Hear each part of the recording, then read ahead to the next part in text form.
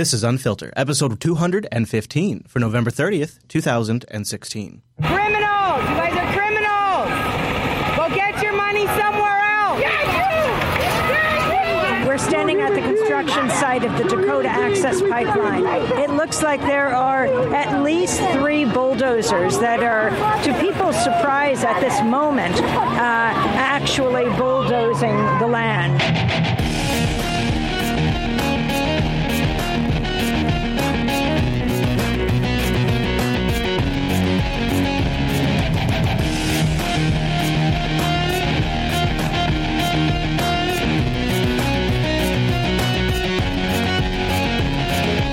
Hey guys, welcome to the last Unfilter of the month. This is Unfiltered, Jupiter Broadcasting's weekly show about the news you shouldn't be watching. My name is Chase. That guy over there is Chris. You get me every time, buddy. You're like, what? I didn't get the memo. What are you talking about, Well, man? that's going to save me a lot of time. And by the way, Chris, we are your official source of fake news, so we just want to let you guys know. Good. I'm glad. Yes. That's going to save us more time, too. That's how we make the show sustainable and profitable, is we just make up all the news. That's right. Brilliant. Just want to let everybody know this segment of the show is brought to you by Logitech Cameras. They provide the best cameras in the world. Thank you, Logitech. Where did you pull that out of? What did you look down at? Some mouse somewhere? Right. And then the camera over Yeah, okay, there. fair enough. Yeah, well, so this week we're going to talk about, you probably guessed it from the intro, Standing Rock. What's going on in Dakota? And it's not really getting very much coverage, but the Dakota, well, I don't even know if it's fair to call them the Dakota protests, but there is a huge situation going on that's been really spiraling out of control for months now. Yeah. And we finally have a chance to talk about it. But, Chase, we also do have some fake news. We got some stuff coming out of Syria we got to talk about. Okay. And then we got a little recount stuff, but not much. And then we're going to wrap it all up with a high note. Fair enough. Yeah. Sounds good. You want to do a little cyber? Let's do the cyber. ASL, man. Ayo. Ayo. All right, so our first one, of course, has to be about Cyber Monday. Cyber Monday kept its crown today as the busiest online shopping day of the year. Sales are expected to top $3 billion, and that is up 9% from last year. But buyer beware. 1 in 4 shoppers claims to have been hacked in the last 12 months. Here's Anna Werner. 1 in 4, Chase. Dan Barker and his wife use mobile phone apps to make their shopping quick and easy. I have a busy job and I'm busy with our kids a lot, so I use Amazon Prime a lot, and I use other websites in order to do a lot of my shopping. 1 out of 3 major retailers now has their own app. But it turns out criminals are creating them too. Uh-oh. Fake apps in the names of real companies like Dillard's, Payless, even Christian Dior. Can I talk to the reporter here for a second, Chris? What do you need? Yeah. I want to talk to her and say, this fake app thing has been happening for a while. Just do a search for Word in the App Store and tell me what you get. Name me a major industry that doesn't have knockoffs. You got knockoff websites, obviously, but all the time. Look at the handbag industry. Look at the cell phone industry. Yeah. You can walk the streets in New York and you can see the craziest ripoffs. You can go downtown Seattle and you can go to some of the quote unquote markets and you can get total ripoff iPhones. They're not real iPhones. They're Android devices. But there's been knockoffs forever. So there's nothing new to this. Yeah. And there's clear branding. There's a clear IP process, and Apple is more than happy to pull down apps. So it really is sort of the weakest argument they could be going with. But they got to scare you somehow for Cyber Monday. They're just hoping someone gets tripped up and they accidentally download, instead of the Dillard's app, they download the Dill app. Yeah, you can't have a good Cyber Monday without a little fear. Dillard's, Payless, even Christian Dior. There's no reviews for this app. That's a red flag. The problem was discovered by a company that creates legitimate apps. Wait. All right. I have a problem with this. The problem... First off, say that, there's no reviews. Before you go, catch this last part. Discovered by a company that creates legitimate apps. So the problem's discovered by probably like this... You go to them and say, I'd like to have an app, and they crank you out an app. Right. And so if you discovered all of a sudden that your brand has a fake app, you could go to them and they could bang one out for you. Yeah, but then the next story is going to be, you can't trust apps in the App Store. Look at all these fake reviews, that prop up the app. So it's like you can't win either way. It's stupid. It's true. For this app. That's a red flag. The problem was discovered by a company that creates legitimate apps. Branding Brand. CEO Chris Mason. For every single retail brand you can imagine that you'd see their name on the map of a mall, there is a fake app for that company. Look at this guy. There could be dozens. Isn't that guy? Didn't he have a face? He looks so pretentious. Didn't he have a face you wanted to smack? Look at that guy. Everybody's got a fake app. Man. Every brand. My cat's got a fake app. Hey, you idiot. You know what the mall's like? You know those brands you see in the mall? Yeah. And I'm not one to make fun of physical appearance, but I'm really trying to grow out this mustache. Look at that thing. Look at that face. I mean, the reason why I mentioned that is because sincerity comes across in your facial expressions. And I mean, was this on CBS this morning, or is this the evening news? This was, I think it was the morning news. If this was morning, this would cause me to change the channel. I don't want to look at this guy. You know what I'm thinking? You know what I'm thinking is this guy is getting consulted by the same gal or guy that's consulting Ted Cruz because he's got that Ted Cruz sincerity. Their name on the map of a mall. There is a fake app for that company. In fact, there could be dozens. I even hear a little Ted Cruz in there. I could hear Ted Cruz saying that. The internet is a series of tubes. Hey, wait, my name's on the screen. Was it? Yeah, if you go just a few frames back. This is our worst clip ever. I know, this is okay, terrible. So, this is the first back to Ted Cruz. So watch Ted. Could be dozens. And hold. Oh, geez. That's all right. Don't worry about it. It was a Chase app. I want to go back by one frame, but I can't do it. Don't worry about it. I'm using MPV here, and it wants to jump. It's Linux. Don't worry about it. It's Linux. Wow, now I got to do it. All right, there it is. Yeah, right there, top left, Chase. Did you make me do all that work for the effing Chase Bank app? Yeah, because you see, it's my fake app. You see. Oh, yeah. Yeah. Dozens. The goal for the crooks? To get your personal data. Gary Molesky of cybersecurity firm Snoopwall. Did she just say Molesky?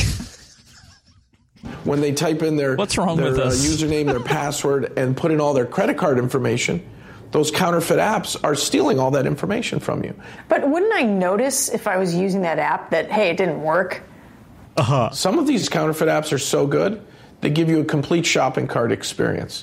Everything through the congratulations, here's your order number, it's on its way, and then you never get the goods. They're not the only risk. Molesky also warns against popular emoji keyboards, which had hundreds of those cute faces. Oh my God, there's so much fail in this clip. Are you talking because they're overlaying iOS on an Android phone, or is it something else? Yeah. Okay, because that's pretty egregious. That's pretty bad. Yeah. And I was thinking, the fake website phenomenon is so much worse than the fake, especially if you're looking for websites to buy expensive gear with Bitcoin. Like, you can never tell if the site's legitimate or not. Like, that's a real problem that I was dealing with this morning. Okay? This fake app thing with the Play Store and the Apple App Store is not a real issue. No, it's not. Many, he says, can also get access to your personal information on some phones, possibly even passwords.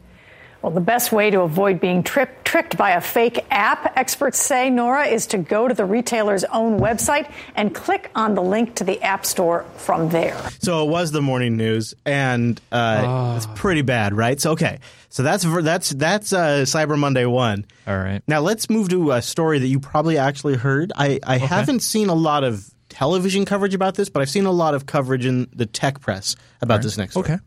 Muni hacked the cyber attack that is giving passengers free rides all over San Francisco. Good evening. I'm Brian Hackney.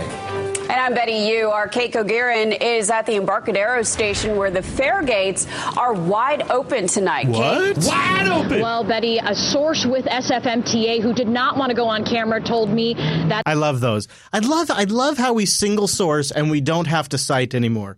Not to make this two episodes about fake news. Well, she got a source, but they didn't want to go on camera. That doesn't mean that they're not a source, just because they don't want to be on camera. I agree. But you know what I would love then is double source it. Like, if your source isn't willing to go on the record, double source it. Even if they're both anonymous, double source it. No, I don't think she said that. They were willing to go on the record. They just didn't want to go on camera. Okay. All right. If they're willing to... Okay. Yeah, there's a difference. All right. I agree. If they're willing to go on the record, you're right. Yeah. So she's at that. If she got that, then that's a step above what they do on CNN. Really, right? Well, this is local news. They're better. Let's see. Kate?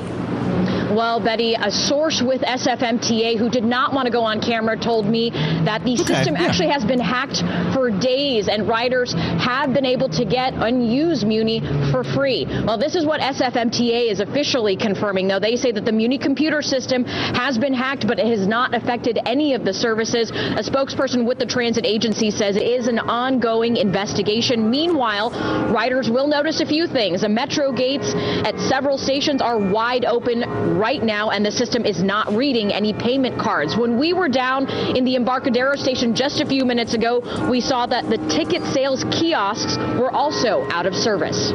I think it's terrifying. I really do. If they can start doing this. So what is terrifying about this? The free rides?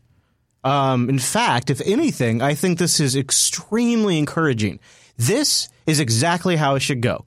The consumer gets a free ride while they work out their back-end system that they didn't properly secure. Yeah. The trains and all of the other systems are completely 100% unaffected. Correct. Safety has not been compromised in any way. Yes. Consumers have not only been not inconvenienced, but their day probably just got a little bit brighter. So it's a brilliant execution on all levels.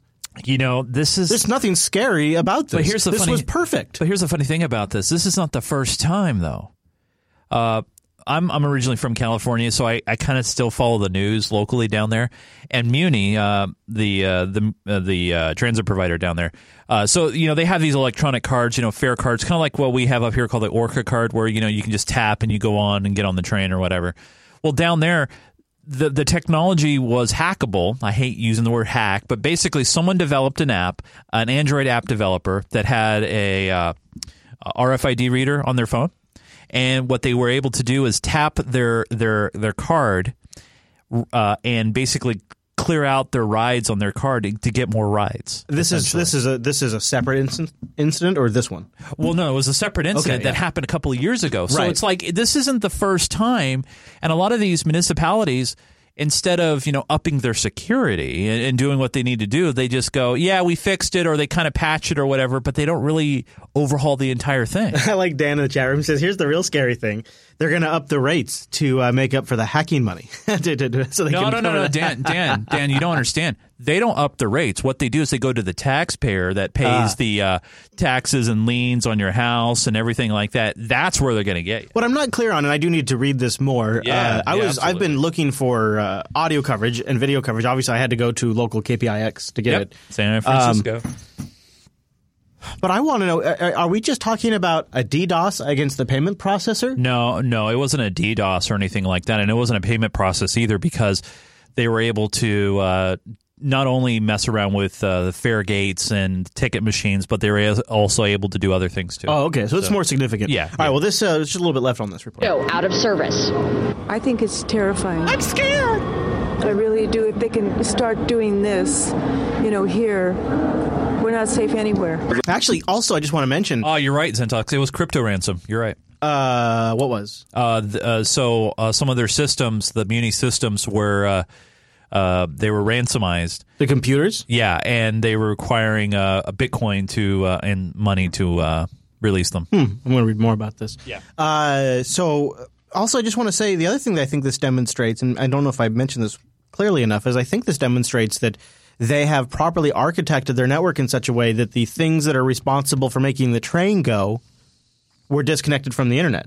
Right. And they weren't affected by the hack. Correct. So I think it also demonstrates that under fire, the architecture was designed either intentionally or unintentionally in such a way that the primary equipment to do the thing, to move the citizens from point A to point B, is unaffected.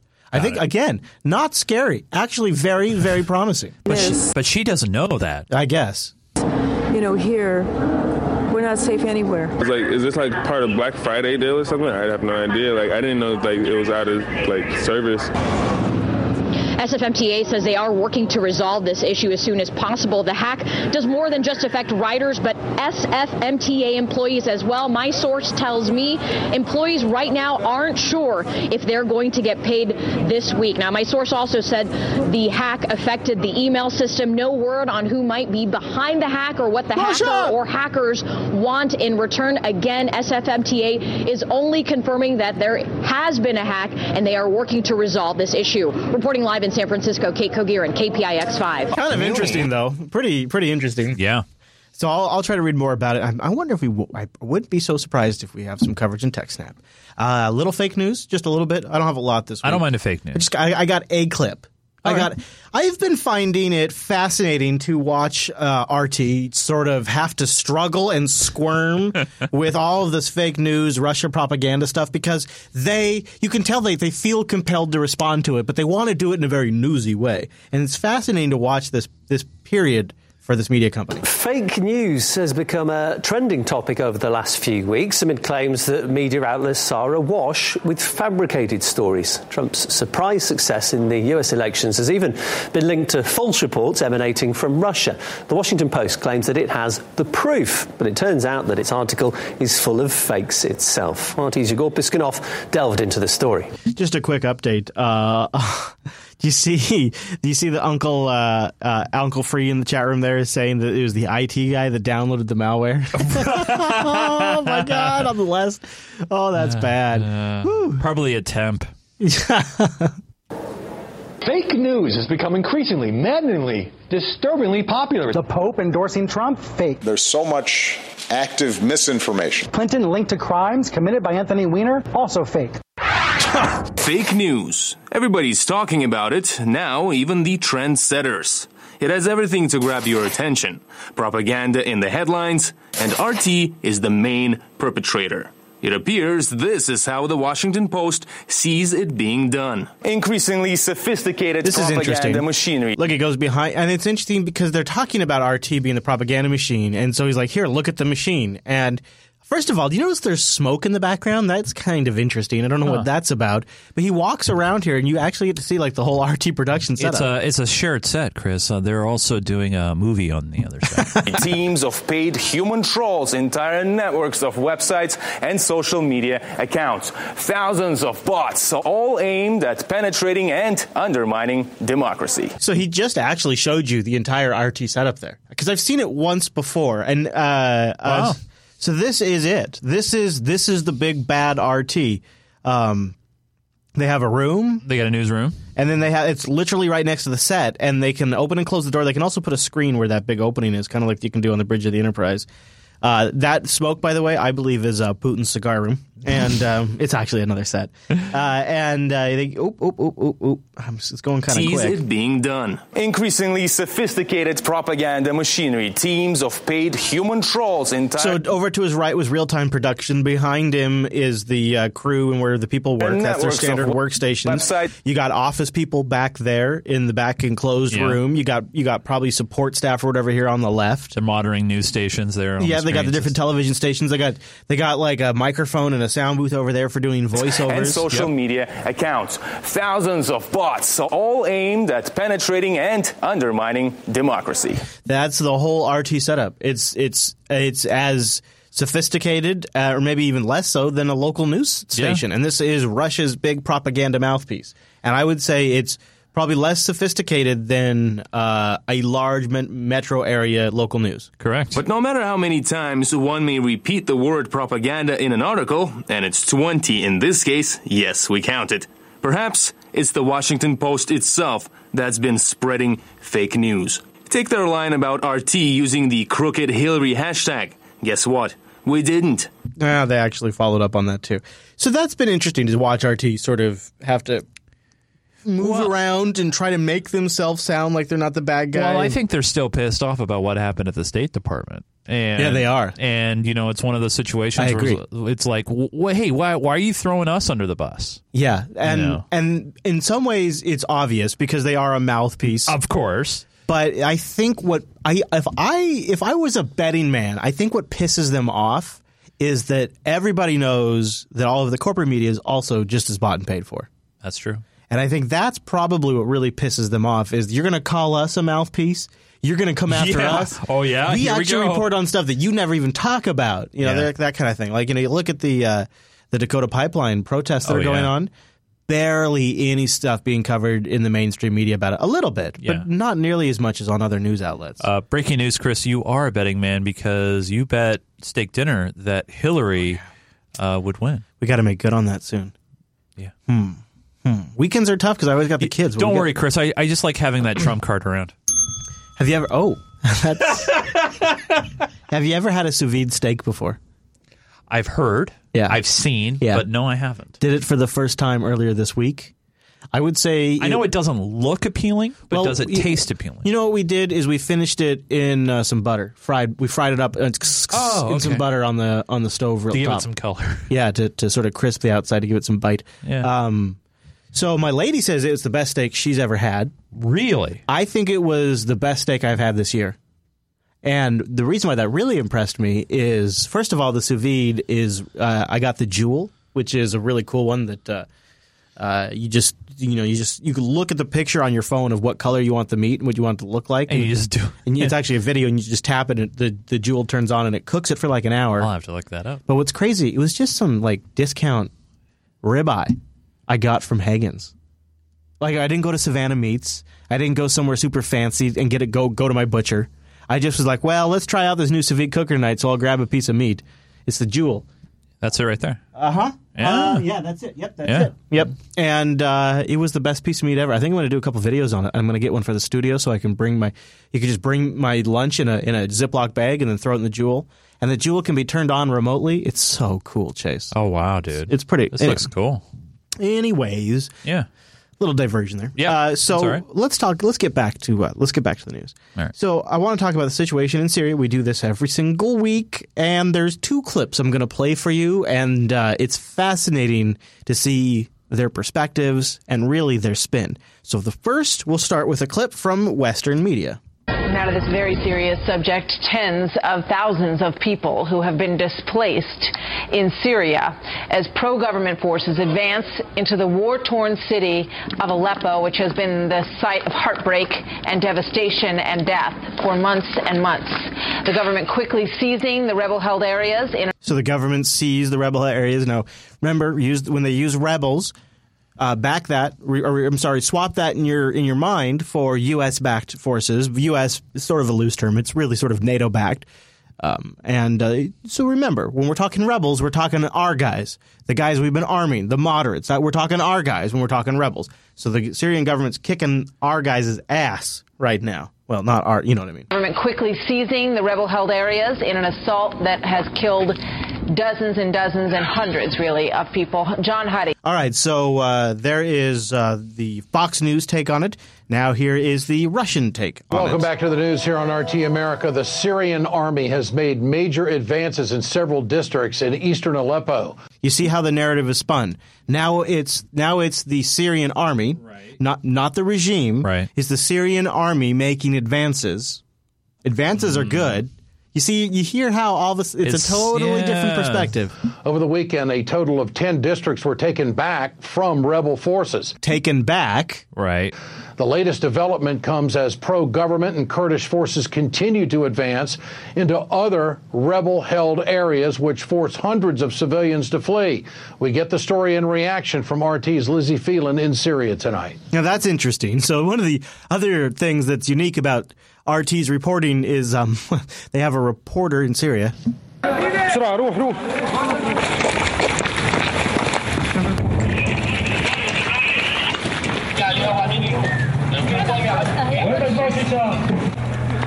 So I want to show you this because they're showing these civilians that are escaping. One of the things that's happening? The first one's extremely disgusting. Is as the rebels are leaving, they're shooting at civilians. Our guys shooting at. It's shitty. I got a clip in here. I just didn't want to play it. Man. But then you see. So then supposedly when the Russian government and the Syrian government and the Kurds are getting in there, they're letting civilians get out. So the rebels are supposedly holding civilians because that gives them more leverage, and the government's letting civilians get out. And so watch this video. Out of all of the footage that Russia Today could have shown, of course, they show footage of developments children. Over the weekend. Pro-government forces, along with Kurdish forces, have managed to retake neighborhoods in the rebel-held east of Aleppo. We're seeing reports of thousands of civilians that have managed to escape those besieged rebel-held neighborhoods. But it looks as though the government forces retaking these areas has enabled those civilians who wanted to leave to do so. And now that they have that option, we're seeing thousands that have chosen to do so. with all of Putin's funding, you think they could get a little better soundproofing. Jeez, man, that is just the worst. A big ISIS plot has been discovered. Big plot. Chilling new information tonight from a top coalition commander who says several ISIS plots to attack the West have been discovered. British General Rupert Jones tells reporters the plans are in tens of thousands of ISIS documents and digital files captured after the terror group was driven out of the Syrian city of Manbij this summer. I guess they must not have been using that custom ISIS encryption. General Jones says, quote, a huge amount of intelligence gathered in Manbij related to threats in Europe and elsewhere. Elsewhere. Tonight, reports say a special unit of the coalition is searching those captured phones, maps, laptops, and hard drives for more information about plots. You can't, we just played two very boring, very bland, very cheap RT clips. Right. And now we're playing this highly produced CNN where the guy's essentially shouting into the microphone. They're using stupid filters to make the footage look like it's more prehistoric. Clips from everywhere. Yeah. Shots of guns and missiles. Yeah. It's Toyotas. If you're gonna talk about propaganda and fake news, and again, I say I don't mean to overemphasize this on these shows, but I think sometimes if you've ever edited video, this stuff stands out because all of these are intentional creative choices that are being made. And all of it has an intent. Like why they're even showing this particular thing at this particular moment on the screen. All of it is intentional. Why does this thing have what's that called when you have the black? What's that called when you have the effect around there? I know vignetting. Yeah. That vignetting effect they have. They also have like a blur filter on here, and they're adding grain, and they have a sort of it's a little more they change the sound just a little bit. Yeah, and it's like they're like applying like an Instagram type filter to the video to give it more like a sepia tone, and they're making it look lower tech. Why are they doing that? Why are they doing all of this? To make it more rustic, to put you in the atmosphere, to make you feel what's going on. To make it more compelling? Yeah. Tonight, reports say a special unit of the coalition is searching those captured phones, maps, laptops. I actually think it's to disorient you. And I think it's to cover up how cheap the video is because it's like cheap camera phone video. And so like they've even applied a blur effect in the corners. And you notice you can tell they're applying it over other people's videos because look, here's an Al Jazeera logo here, and then the next clip those captured phones, maps. See, it goes there, and then it goes here in a moment. It goes to their. I guess that wasn't Al Jazeera logo. Then it goes. You see how that flag is totally grayed out. Oh yeah, because they've not only have they applied a vignette, but they've applied a blur filter to this shot. Laptops and hard drives for more information about plots. Analysts say they need to move fast because ISIS will. When they know that they have lost some of their human intelligence or their signals intelligence or their digital intelligence, anything that they have got in the pipeline in terms of terrorist attacks, they like to speed up. What are intelligence officials looking for in the captured ISIS plans? You can actually pinpoint the individuals who have gone to the battlefront and have gone back. And so intelligence services can actually see this information and then arrest the people before they can really do anything bad. More attacks! Intelligence officials had been crowing since Manbij was taken from ISIS, saying the city, close to Syria's border with Turkey, was crucial to ISIS's plots to launch operations outside Syria and Iraq. It was a place where a lot of the foreign fighters were located and external operations, some of them were generated there. General Jones's information on ISIS plots comes and then they put that stupid music in the background. Yeah, the soundtrack that we've heard. Which is, if that's their propaganda, if that's their call, if that's their message, the music that encourages their soldiers, why are you playing it?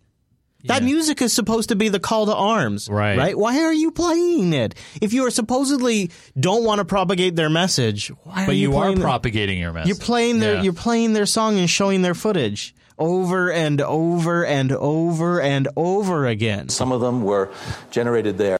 General Jones's information on ISIS plots comes just days after 5 suspects were taken into custody in the French cities of Strasbourg and Marseille. Prosecutors say they'd been directed by ISIS operatives in the Middle East to attack France. A travel alert was then issued, warning Americans to be careful at holiday festivals in Europe. As ISIS loses territory, it has to show that they are still an incredibly potent, successful organization. This is all just total rancid speculation, and the news just plays it as if it's... Anyways, really quick, just two more clips about... Actually, one more clip, and then we'll have more in the overtime. One more clip about ISIS. Go Shep, except it's not Shep. President-elect Donald Trump's oldest son held talks in Paris last month about the possibility of working with Russia to end the war in Syria. That's according to the Wall Street Journal newspaper, citing people who said they were at the meeting. Donald Trump Jr. reportedly met with pro-Russian diplomats, politicians, and businessmen. The president-elect has said he would be willing to cooperate with Russian President Vladimir Putin and wants to see a new day in relations. Well, why not? Because they just got Aleppo back. They're obviously kicking ass. I mean, why call it? Let's get out of Syria. Let's stop funding these maniacs. Let's stop sending them Toyotas. Let's work with them. Yeah. Let's work with Russia. Let Assad. I mean, I don't understand. Maybe it's because of the whole pipeline thing. Maybe they can't let Assad stay in power. It's all about the money, Chris. That's what it really comes down to. Maybe it is, Chase. Maybe it's all about that good old show me the money. Show me the money.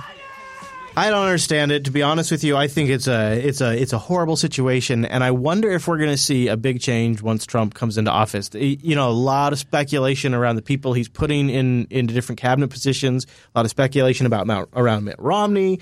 We're going to play some of that coming up in later on in the show. But I think we should probably transition to the Dakota Pipeline stuff. Yeah. I think that's which is not getting much coverage. I mean, it's getting a little, but not a lot. So let's talk about how you can support the show and keep us talking about topics like this and other important ones. That would be our Patreon page at patreon.com/unfilter.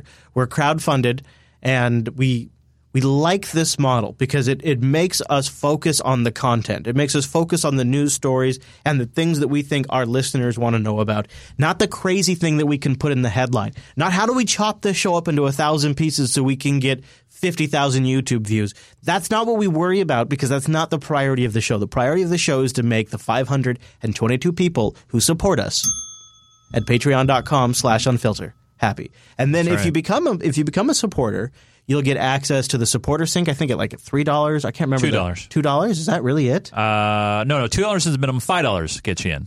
I was going to say we put a lot of work into that sync. $5 gets you in. And we're watching Libre Sync. Maybe I would hope in 2017 we'll move over to Libre Sync, which would be a great time for people to jump on, help us become part of the swarm to distribute all of the clips. And you know what's so awesome is we still get notes from people telling us how they use those in such cool and various ways. Sweet. I really like that, and it's a great way to help distribute the archive, the source code of the Unfiltered program.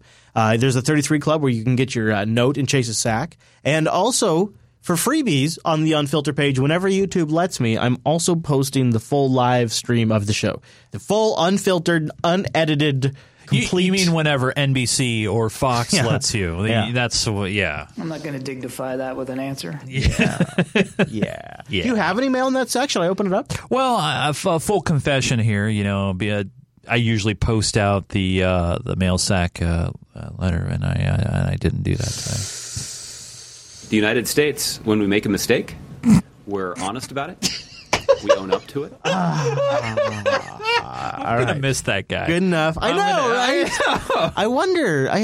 All right. Well, okay. All right. Well, but no Chase the Sack this week. No. Okay. But next week. You know what? You know what people get in exchange? A shorter Patreon segment. There you go. Which they always appreciate, I'm sure. So we'll just leave it with at that patreon.com/unfilter. Thanks for all you guys who support us. We honestly, we genuinely appreciate it. Yeah. And when you guys send us your kind notes outside of it or even inside Patreon, we read them, we see them. Thank you so much. I get a lot of people usually like a couple days or the day after Unfiltered 2 hitting me on Twitter, which is always really cool. We get them all the time, and I try to respond when I can. And it's just it's very warming to have such an awesome community behind our show, and that's the best part. All right, so let's move to the pipeline. Let's give you some context, let you know what's going on. Some little drone footage. Very different views from the front line, where protesters want the Dakota oil pipeline route moved away from the Standing Rock Reservation. There's no dispute. Earlier this week, in frigid weather, law enforcement sprayed demonstrators with powerful blasts of water. Font. Police say demonstrators set fires and tried to storm past their roadblock. But protesters accuse police of dangerous tactics, not just the spraying, but firing concussion grenades, rubber bullets, and injuring hundreds of demonstrators. The father of Sophia Lewansky, a 21-year-old protester, says an explosion nearly cost his daughter her arm. Sophia is undergoing surgery. Wow. Yeah, it's the blowback, the private security, there's dogs there. We'll get to all of this. Clashes between police and North Dakota Access Pipelines protesters have again led to arrests and serious injuries after police used what have been described as riot control techniques against demonstrators. Absolutely.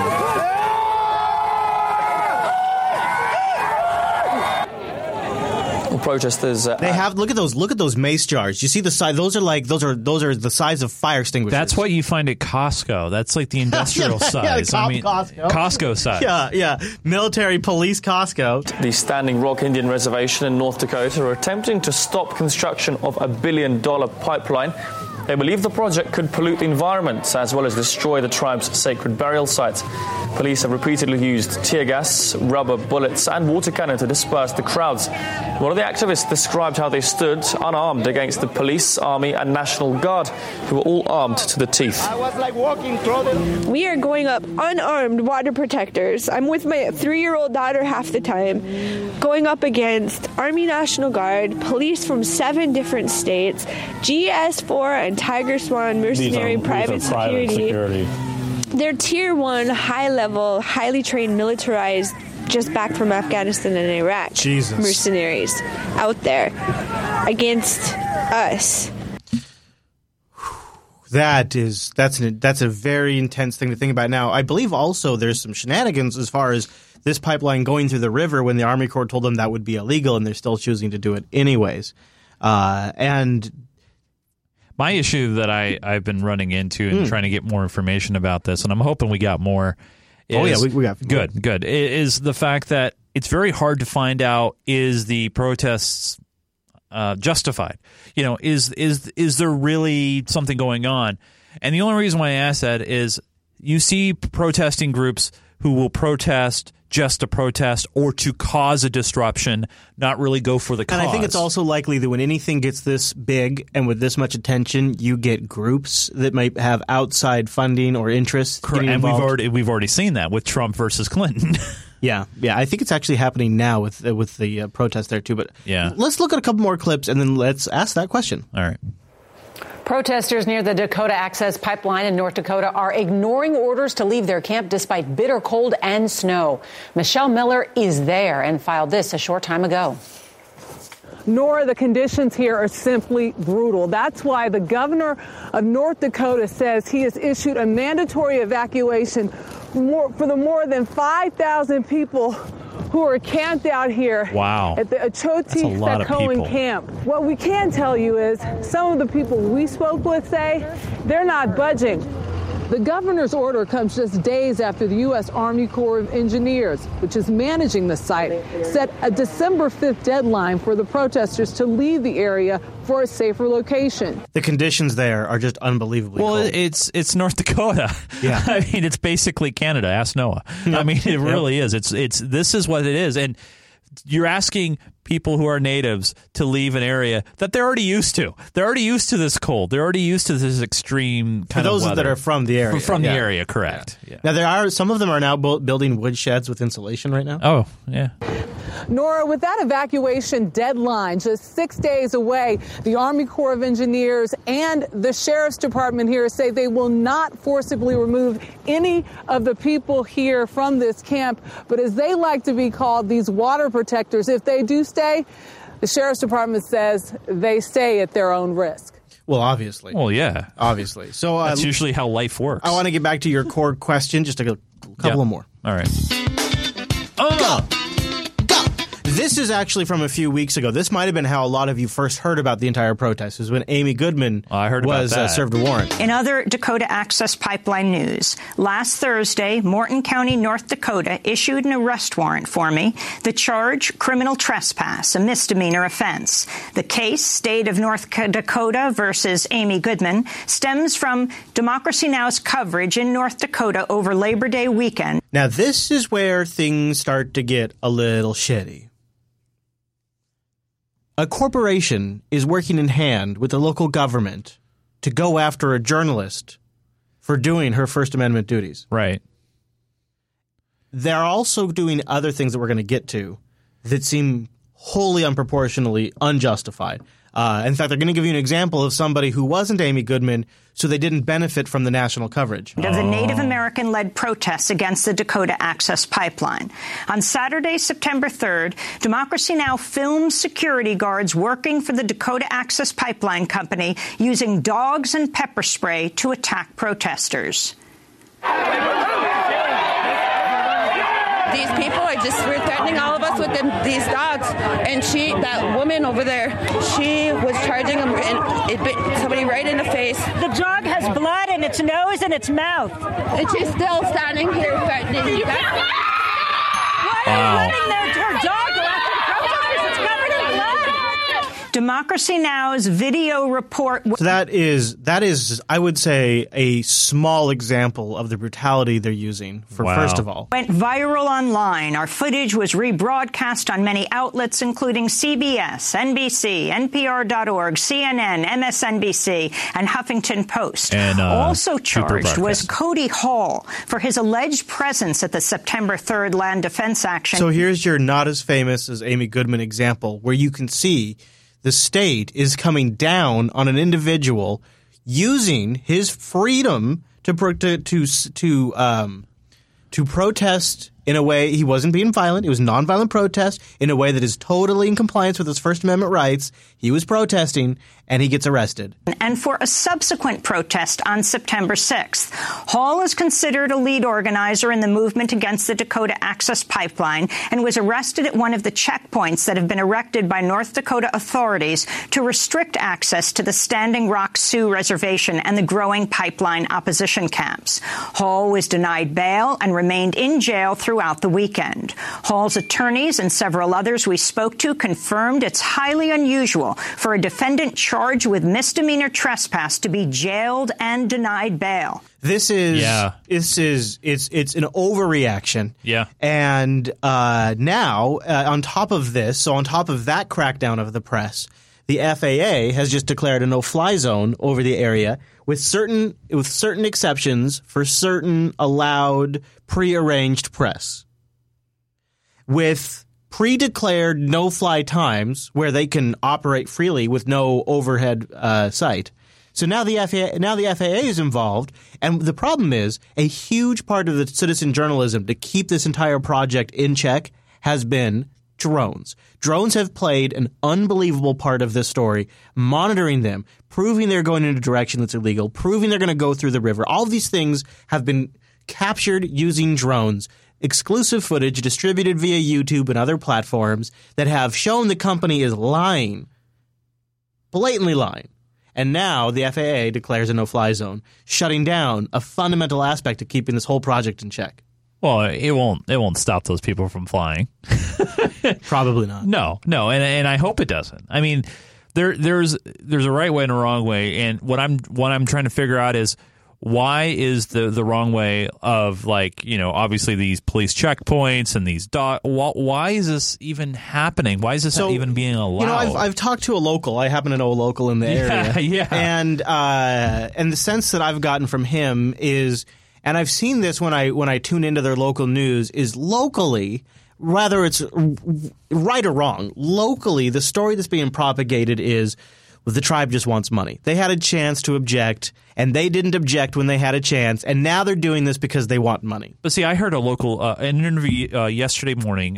Dave Ross from Cairo Radio interviewed actually one of the Indian chiefs of that area, and they say they have money sitting in the bank that they refuse to touch because they don't want money. They just don't want them there. I absolutely 100% believe it.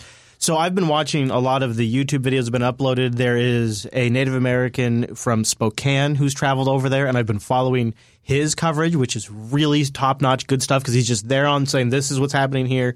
And to me, they seem clearly peaceful. They clearly are there because they believe in their mission. And I think what is hard for people to wrap their head around is they're not doing it just for themselves. I honestly believe they are concerned about polluting not just their water supply in the future, but future generations as well, because if it doesn't leak today for them, it may leak 20 years down the road. And frankly, if you look at the statistics of pipeline leaks that just came out, there's basically one a week in this country. Yeah, there's one leak a week, basically. And I was actually reading about the technology and the oil itself, the raw crude.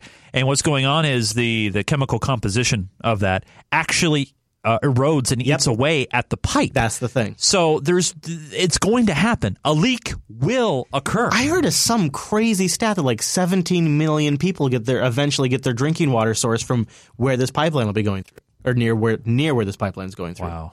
That seems like a big number to gamble on when these things kind of have a high tendency to leak. All right.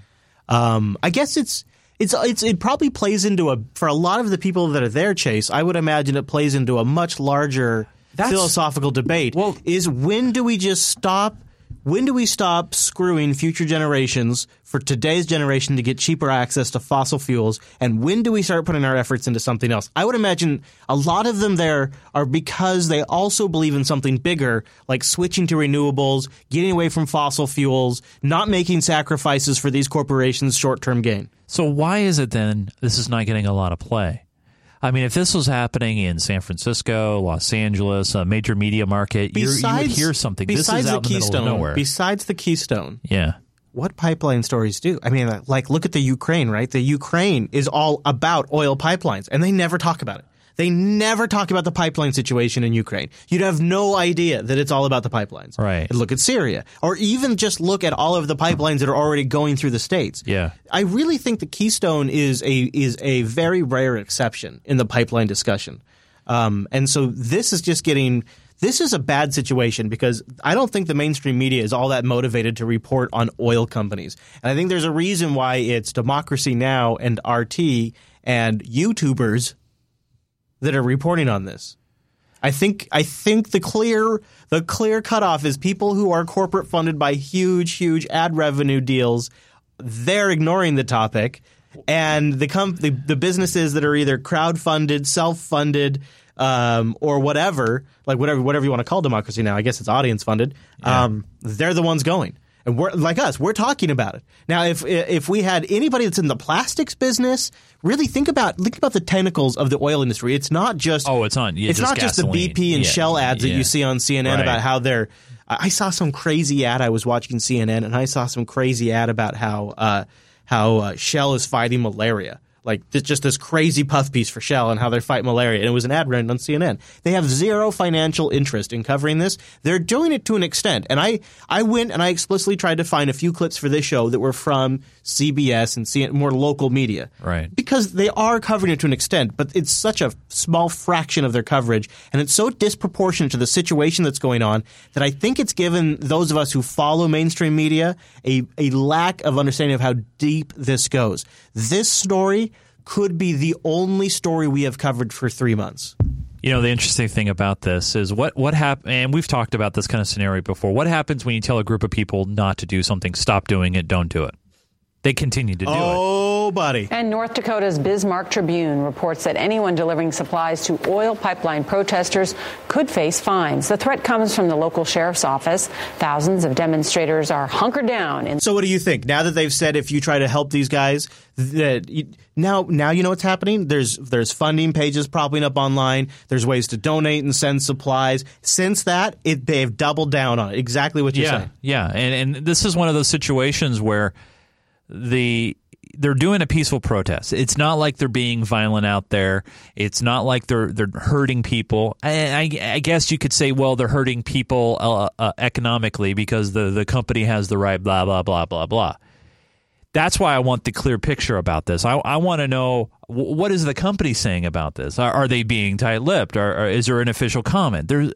Why isn't representatives, state senators stepping up on this? I wonder if what's going on? I have a sense, and I think this is why we're kind of moving it up to a main discussion. Is I have a sense this is about to break either way right now. Right. We're talking about this on November 30th, 2016, on a Wednesday. Yeah. By the time Friday rolls around, there could be some big stuff that's broken. That's true. Anyway, so this is crazy. So we'll go back to this clip here. $1,000 fine if you want to help any of these other human beings out. The threat comes from the local sheriff's office. Thousands of demonstrators are hunkered down in the middle of a winter storm. They are ignoring the governor's mandatory evacuation order. Some protesters say they will leave only if the controversial project to carry oil through 4 states is called off. So that is your map of the pipeline right there. Right. And you can see the point on the map that people are contentious with it. And really, this proximity to the river in multiple points is probably concerning. You can see it crosses the river in 2 points here. But it runs along the river. This mapping of where the pipeline is wasn't the original plan of where this pipeline was going to be. Right. And I wish CBS would overlay what the previous path was. That would be good. That would be nice. Michelle Miller is at one of the camps near Cannonball, North Dakota. Michelle, good morning. Good morning. Temperatures plunged here below freezing with a wind chill of 13 degrees. And although the governor has ordered the evacuations of every tent, every teepee, every yurt you see behind me, his office says he has no plans for a supply blockade. It was snowing then, it's snowing now. Joy Braun says she arrived at the Oceti-Sakowin camp. Come on in. On April 1st. You cook here? I have a little Coleman. Braun and her cousin Nathan Bison showed us where they're hunkering down from the elements. That old lady is 100 times tougher than I am. Oh, yeah. I'm not even shitting you. Any of us. I He's hardcore. I got bitchy the other day, yesterday, when it was like 40 degrees outside, and she's walking. It's unbelievable. You're telling me this is about the money? You think, I mean, I don't mean to be ageist, but you think that old lady's doing this for the money? No, absolutely not. No, because what she believes in the fact that it's going to hurt her environment. It's going to hurt her tribe. It's going to hurt people. Including nearly 40-mile-per-hour winds and below freezing temperatures. That's how you start a fire. With the help of a wood-burning stove. The governor is saying this is a dangerous way to live. In these conditions, He sure didn't care when it was the same temperature as it is outside when he was fire hosing our people. He didn't care about it then, so why is he caring about it now? So when he says move out, when he says evacuate, he has no authority here. And are you going anywhere? And actually, that's fact. This is tribal land. This is a sovereign nation. Look it up, folks. Not going anywhere. Bison says he relocated from Las Vegas to protest the Dakota Access Pipeline's construction. I quit my job to come up here. You did? Yeah, I put my whole family at stake here. Despite some violent clashes, Bison is one of thousands who have stood their ground at the site in recent months. I gotta admit, part of me, I think if I didn't have kids, I think I would jump in the RV and go there. Bring just see what's going on? Bring the drone, bring the mics, bring the camera, and do the show from there. Because, God, that'd be... That, or I'd have to be able to fly, and then we'd have to raise a lot more money. Because then if I could fly, I could still make it back in time. Become a pilot. Yeah, that'd be awesome. Yeah. Many argue the project is threatening those who rely on the Missouri River for water and is treading on sacred land, a claim the company building the pipeline disputes. Energy Transfer Partners says there are more than 1,100-mile pipeline spanning from North Dakota to Illinois does not cross the Standing Rock Indian Reservation at any point. The pipeline is 92% complete. A remaining portion crosses under the Missouri River near the encampment. They will not stop our project. That's naive. CBS News spoke to the company's CEO, Kelsey Warren. Wow. I love how they just think about, the little people. They're not even a calculus for them. They're just naive. Young children. They're young children, Chase. They're young children. Imagine working for that company and you're thinking, yeah, that's my CEO. What a hell of a quote. I mean, there are ways that as a leader of a company or just a leader in general, you can spin your response in a way that you give respect, but you're also obviously respecting your fellow employees and your company's vision and stuff. The way he did it was total dickish. Well, also, see, the thing is, if the Standing Rock Reservation gets their drinking water from this river, and everybody downriver gets their drinking water, or most of the people downriver get their drinking water from this river. It's all contaminated. If it leaks up where at any point where it crosses, everyone that drinks from this is screwed. See, that's the problem. Is it doesn't matter if you cross through their land or not. You're crossing through the water they drink, and that shit's going to go downstream. Right. See, that's the problem. Yeah. But they're naive. They're naive because they don't understand. The pipeline is 92% complete. A remaining portion crosses under the Missouri River near the encampment. They will not stop our project. That's naive. CBS News spoke to the company's CEO, Kelsey Warren. Look at that piece of shit computer behind him, too. Like, give me a break. Earlier this month. We're not even crossing any Native American property. Baloney. Ron argues the land is tribal territory because of a treaty more than a century old. Anybody that says that the 1851 treaty is not valid today, then what? Then they don't believe in the United States Constitution, and what are they doing calling themselves an American? Oh.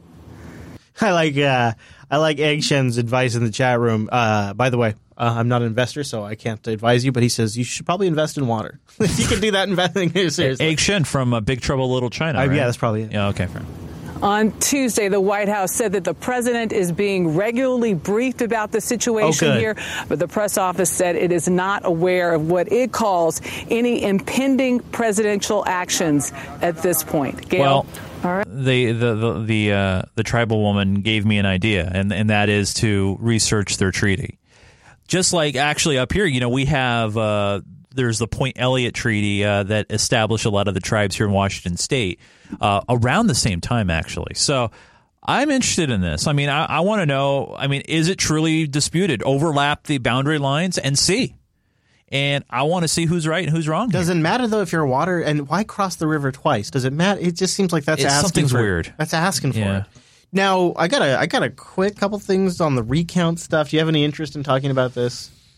You know what? I think this is, I don't know. This might be Democrats, because I know it's Jill Stein doing the whole thing, but I think this is more of a Democrat thing where maybe they just want some closure. I don't know what they're trying to do here. Nominee Dr. Jill Stein joins me now. So, Dr. Stein, are you a crybaby and a loser? Almost the intro clip. Holy crap! If this story mattered a little bit more, that would have been the intro clip. And I like how so straight-faced he said that, too. You know what I'm assuming is that earlier in the feed, he was reading a quote. Right? Okay. Green Party presidential nominee Dr. Jill Stein joins me now. So, Dr. Stein, are you a crybaby and a loser? Well, unfortunately, or shall we say fortunately, it's not about me. It's about the American people who emerged from this election as not happy campers. 80% of Americans, according to a New York Times poll, were disgusted by the conduct of the election. I'm starting to wonder if Stein was a Hillary operative all along. Could that be? Is that why we're not seeing Gary Johnson involved in this? Yeah. And even her own running mate says this is a bad idea. That seems interesting. It's not like she's going to win. Right. Sanders kind of punts, so Sanders got asked. Yesterday, the Clinton campaign joined an effort started by Green Party candidate Jill Stein for an official recount in Wisconsin. Hillary Clinton's general counsel said that they were doing this without any actionable evidence of hacking the voting system. Do you support that recount as well? Got to bring it up, though. You got to keep bringing that up. It's taking place. The Green Party has the legal right to do it. It's going to be huge. Almost every election there's a recount. No one expects there to be profound change. But look, let's talk about Trump. He's an asshole. The issue right now, it seems to me, at this particular moment in American history, is whether Donald Trump... All right. So that's where Bernie Sanders is towing the line. But Joe Scarborough on the liberal MSNBC, he's kind of laughing his ass off about this whole thing. But Hillary Clinton, you know that Hillary Clinton, who's now doing this, she left open her options. She got no problem leaving open your options. You got to leave open your options. No, legally. she was very upset. She said this at the time. Now, remember, we talked about this. He refused to say that he would respect the results of this election. They made a lot of hay about that whole debate I remember. Now, make no mistake, by doing that, he is threatening our democracy. I'm sorry. Okay, hold on. Hold on, that's funny. Hold on. Stop. All right, Joining us now. Hold on. No, he's threatening our democracy if he does exactly what she's doing on September 28th, which he said, I'm holding open my options and all legal rights to challenge anything. I mean, they're going to try. They're going to try to move this around. Look at Mika. Take what Donald Trump said. Look at her. Was leaving open I'm going to drink water. She's having a rough. Look at her. She's having a rough time. I haven't checked. Have you checked? Is Dana Milbank giving me a headache, said? You're giving me a headache, Joe. Dana Milbank writing today, Joe. Mark Halpin, because I know that he said you were a lackey for Trump for saying that. So they calling out Hillary. I know, it's just great. It's great. They're calling out Hillary. Now, to be fair, I think what Trump was getting at was challenging the election itself, something not like a vote recount in a state. That's not the impression I got. Probably true. Yeah. So, a couple more thoughts on this. All right. There is a wild rumor. It started breaking really yesterday, and I saw it light up on Twitter. And there's a theory about all of this, about the recount, about the no makeup. Did you hear about more hiking in Iraq? There's been more hiking trips. Did you know that? No. There have been more hiking trips. More. And it's all leading. Oh my God. Yeah. More random encounters. Bookstores. More. Okay, yeah. Yep. And it's all same formula. People. Yep. People are no Secret Service to be seen anytime. Yeah. People are beginning to form a theory chase. I'm going to bounce it off you and see what you think. We'll do a little ass chase. Okay. All right. Fair enough. And we may now know what Hillary Clinton is really doing in the woods, in addition to taking selfies with fans. It turns out some say that she may be laying the groundwork for a third run in 2020. A former columnist for the National Review says her random viral encounters with so-called average voters may not be so spontaneous after all. Duh! The report also says that Clinton's campaign support for recounts in those 3 battleground states is all a part of a bigger plan to keep her options open for 2020. Yeah. Can you imagine? A lot of momentum, a lot of wind in her back for that one. Wow. So what do you think, Chase? So there's a couple things I want to address here. First thing I want to address is when they say, oh, maybe it's not so coincidence after all. Duh, I've been saying that here on the show. Thanks for listening. I appreciate it. The second part is the possible run for 2020. I'll buy that. I'll buy a little of that. And the reason why I'll buy that instead of sell it is because let's say she did win, she was going to go for a second term, right? So if she runs in 2020, that's like her, in her mind, second term. And if she feels healthy enough to run for that other, the second term of the second term or whatever, then she would make it. So I buy it. Way too early to call. And why would you set the groundwork this ahead of time? Again, I think it all goes back to the Clintons retaining power. There's been some stories about foundation backers that are like, no thanks, we're done. So there could be something to that. Trump's been making some stories. What the hell is he up to? I don't know what. Well, another tweet from the president-elect is raising a lot of eyebrows this week. Can you believe the shit he's been tweeting? I mean, yeah. Like we actually messaged each other. Like, I love do you see this? I love it. I absolutely. He just tweeted again. So I absolutely love it. It's just amazing to see somebody's going to hold us off of saying these things. And what Chase and I have been speculating offline is, will it continue once he's elected? After Inauguration Day, will it continue? Trump condemning burning of the American flag, a constitutionally protected act under the First Amendment. The president-elect writes, quote, nobody should be allowed to burn the American flag. If they do, there must be consequences, perhaps loss of citizenship or a year in jail. Let's get some reaction from. That's amazing that the president would say that. President-elect. Yeah, I know. I'm aware. That really blows my head off. I think this is an interesting rumor. Donald Trump's slate is packed full today, but the meeting with Petraeus, which we're expecting later on this afternoon or this evening, is one that could potentially be an opportunity for him to fill this Secretary of State position that's David Petraeus, as Secretary of State. Well, I've already heard a little bit later this afternoon that he's out of the running for it now. Oh, really? Yeah. Oh, I didn't know that. Yeah. What about Mitt? Trump had more talks he's a last finalist. night with Secretary of State candidate Mitt Romney. They had dinner with future White House Chief of Staff. Wow, I think... And Rudy Giuliani is the other one. My God. I really think it's going to be Mitt. That's what my gut's telling me. It's going to be Mitt. Well, there goes all of our cooperation with Russia. If Mitt goes in. And I'll tell you what else. I think I was actually, by the way, feeling optimistic about Petraeus. I was like, wow, he's back in the cycle. I mean, he's a bit of obviously a hawk, but and he likes to jog. I don't know. I'm not so sure. At least he knows his stuff. Yeah. Romney, I don't get the sense. Oh, of course, I didn't have the same sense. I didn't have the sense for Clinton either, but I don't get the sense that Romney is actually cut out for the job. See, as Secretary of State, you got to get your hands a little bit dirtier.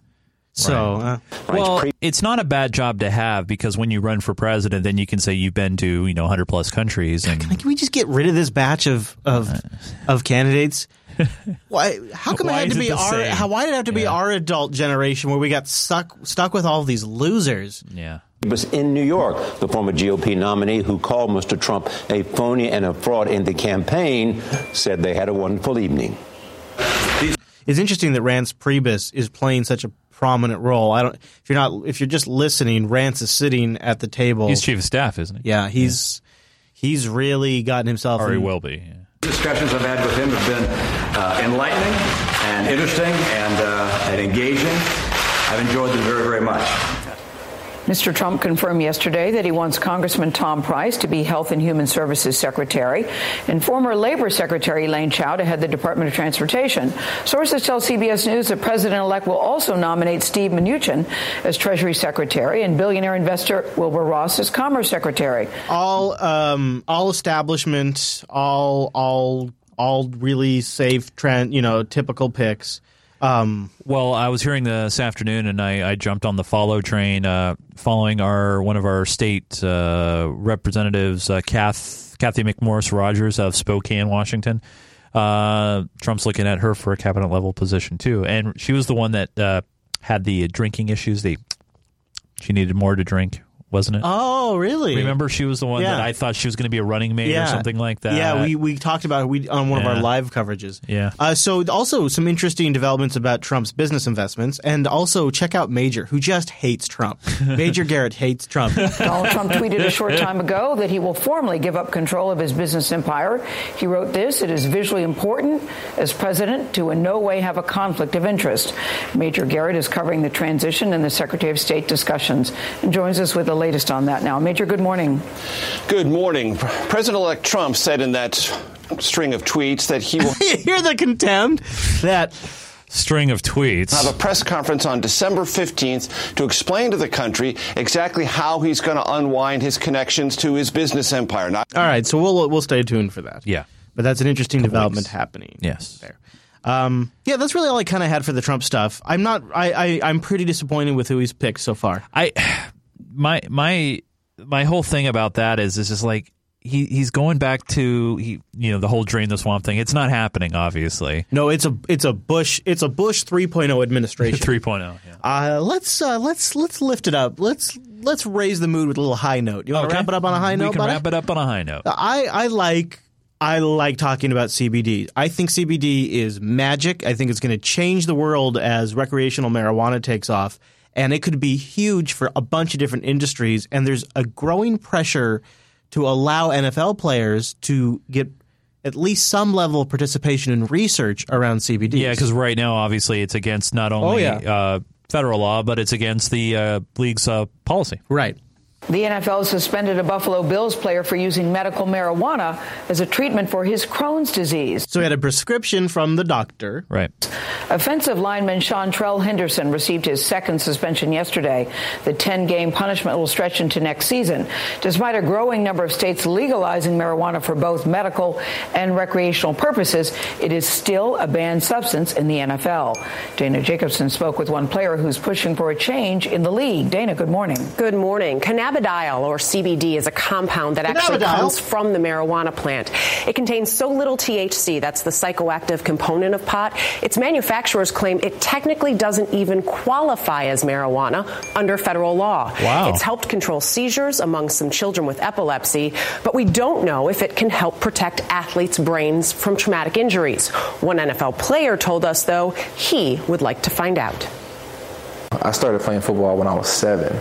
I'm 27, so that's 20 years. 20 years of hits like this. So let's talk about this. There's a push. There's more and more of a push. This isn't the first time we've seen the story. No. But the real sort of catch-22 here, if you'll use such a stupid cliche, is there really could be a benefit to players, but they can't find out until the players can try CBD. So they're stuck. Like, the NFL's response is, well, trust us. Our first priority is the health and safety of honestly, our players. I think this is a big problem for the NFL. They're walking a rope, and I think what's going to happen. Don't you think with recent headlines about head injuries and stuff, they should be super careful? You're right, but there's more involved here. The NFL is, outside of probably NASCAR, is the biggest thing in the United States. One of those strongest sports leagues in the world. And if they legalize, or not, I wouldn't say legalize, if they allow it through their policy, right, the use, okay, until federal law is changed, they're basically advocating for something that is illegal. And I don't think the NFL wants to get involved with that game, especially when you have big money coming in from beer providers, from pharmaceutical companies, all that stuff. So I think the flip side to that is, boy, wouldn't it be a game changer if the NFL allowed research on CBD? If they use this federal loophole that says, well, technically CBD has so little THC in it that it isn't, and that actually could be legit. That's true. That they could get away with that. So what if the NFL goes in there and says all of a sudden, sorry, I have my foot on your thing. That's right. What if all of a sudden the NFL says, all right, we'll allow limited CBD research? This could be a game changer for public health. So at the same time, the NFL could look at it from, well, this could actually make this a more sustainable sport for us. That's true. And so I think until they resolve this conflict, they've either got to say, yes, players' health is a priority for us, so we're allowing CBD research, or they've got to say players' health is a priority for us, but only to a certain extent. For any one person, is it going to be more helpful than harmful? And how you study the impact of a drug on NFL players when they aren't allowed to use it is the quandary for supporters like Derek Morgan. What do you want the NFL to do in regards to medical marijuana? The NFL prioritizes player health and safety, but when you prioritize player health and safety and you say that and you proclaim that that's one of your main initiatives, you have to look into everything that's out there. And cannabis has been something that has been showing promising results. The NFL Players Association has formed a committee to study alternative forms of pain management. Morgan is planning to serve on that committee. But for now, there's no clear timeline on if or even when CBD or any form of marijuana might become an acceptable option to protect NFL players' brains and also deal with pain management. I think Charlie's asleep. Look at him, right?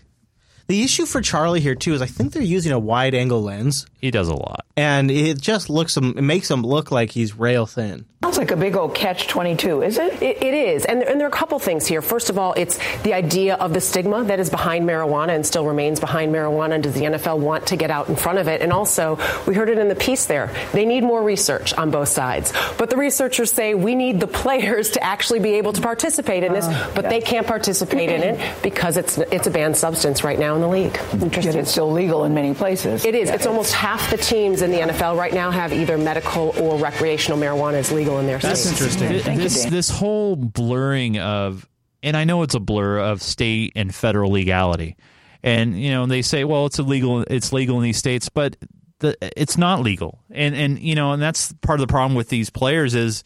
It's crazy because meanwhile they can get hooked on Oxy and that's totally fine. That's the worst part of this. Yeah, Oxy. That's their other option. That's their legal option. Right.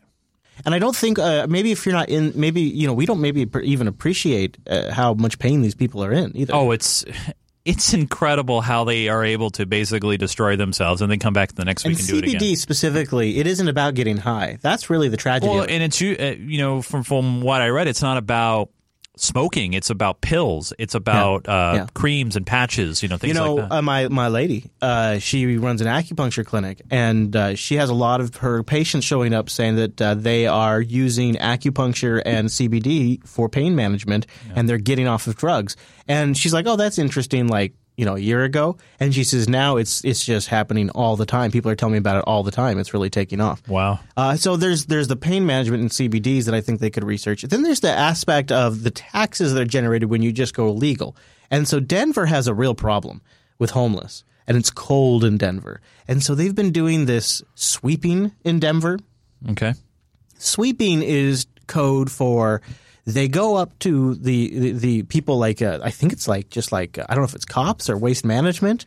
They do it here. I mean, they do. Yeah. So they go up to the homeless and they just take all their shit. No. Well, for example, they needed to clear out an area underneath I-5 in downtown Seattle. They call it the jungle, but it's a green belt.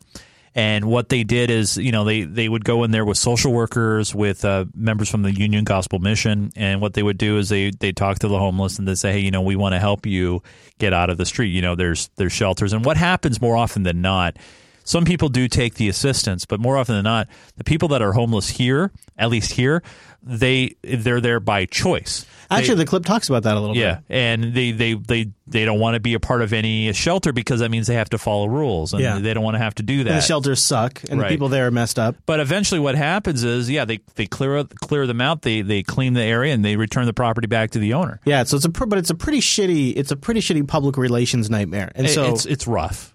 So Denver's got an idea. Okay. They got all this pot money. And they're like, well, what if we took some of this pot money and used it to do something with all these homeless? The governor wants to do something about the growing homeless population here, especially now that the winter weather is hitting and sweeps of our streets continue. He wants to use pot tax money to help those who are living on our streets. So this clip goes into a little bit of the details of the amount of money they want, which I don't know. It doesn't seem like a big portion for how much money they're making.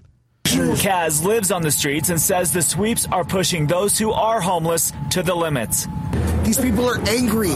All of their things, all of their homes, their clothes, anything warm they have are being taken and thrown in the garbage because, we don't make $1? We don't profit Denver? But a new plan announced by Governor John Hickenlooper would put over $16 million in marijuana tax revenue toward permanent housing, among other incentives. Over $130 million were collected in the first 9 months of 2016, which is money set aside for law enforcement, healthcare, and substance abuse programs. But those living on the streets say so many prefer to be on the streets over a shelter. Yeah, and that's the unfortunate thing, because of that kind of a situation, a lot of people don't want the housing, and I think the big argument, it's even happening here in Seattle, where the homeless population has gone up so dramatically because a lot of people see Seattle as a place, hey, they're not going to kick me off the street. I think for a lot of people, it's going to get worse as the middle class is getting squished more. Yeah. So the idea of taking the tax revenue from pot and allocating some of that money towards solving the problem, whatever the solution eventually becomes, I think is actually pretty sound. I don't know what the right amount is. I don't know what the right solution is, but it seems like a good way to raise funds. It doesn't involve giving me a ticket. Doesn't involve property taxes. That's true. And let's be honest, probably the homeless are when they do get some cash, they're buying pot. So in a way, it's a cycle. It kind of makes sense. $16 million isn't much, and it's going to be a drop in the bucket for how much money they're going to be making from taxes. In Seattle alone spends, I think, $60 million a year. You know what? It's all going to be a drop in the bucket. Yeah. The tax revenue from this stuff is going to be huge. But once it goes nationwide, then there's the money. Follow it. Chase, we have the overtime coming up. So if you'd like more news, I got some current events. I got actually a little more cyber coming up, too. All kinds of stuff. All right. As well as television's most awkward moment this week. Now, Chris, I have a side question for you. Obviously, you have your new project underway. I do, yeah. I've been seeing you tweet out your updates. Where can people go to find out your new videos that you're pushing out? Check out my personal YouTube page, youtube.com/Chris Fisher, putting daily videos out until next week. Did you edit all that? Or Yeah. That is awesome. Good stuff, man. Thank you. Nice Yeah, job. I think it's some of my best work, so I really like people to check it out. Nice job, buddy. So, Mr. Nunes, where can people find you online? At Nunes, Nunes. By the way, tweet at me. I'm going to be in California this weekend, and I'm going to have a lot of time on my hands. Oh, snap. Yeah, so tweet at me. All right, you can find me at Chris Elias Network, at Jupiter Signal, and we'll see you right back here next week.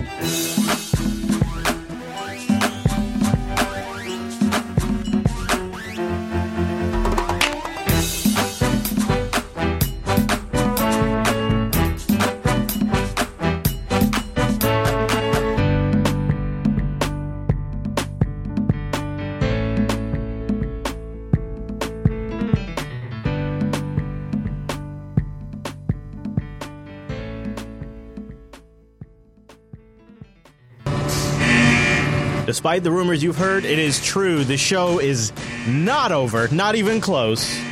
It's overtime time for episode 215, which is brought to you by our fantastic patrons at patreon.com/unfilter.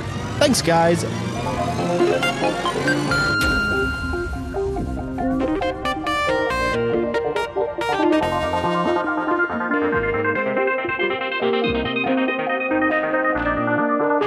Hello, everybody.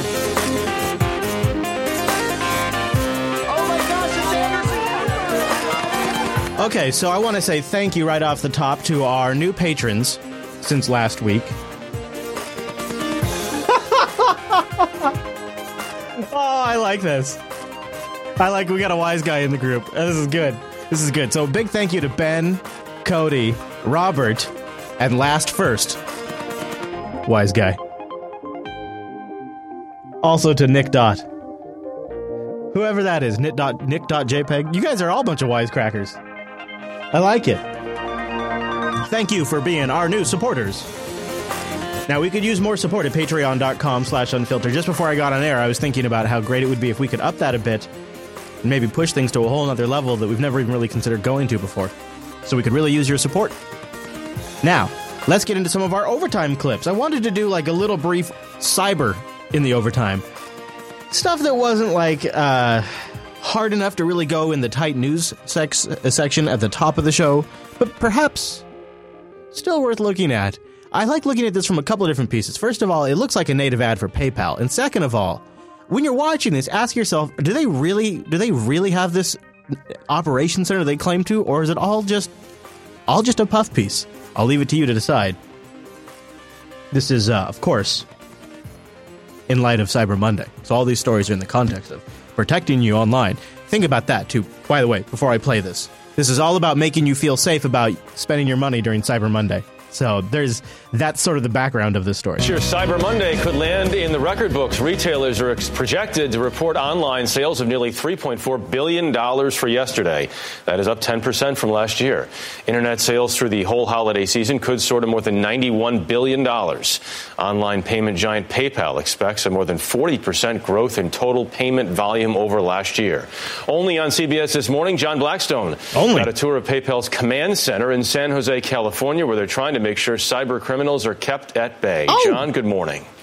Good morning. Good morning. Well, we're here in the demo area at PayPal headquarters with an inside look at how the company handles transactions from around the world. PayPal offers consumers a way to pay online without revealing their personal information to retailers. Now, you wonder, why is he walking?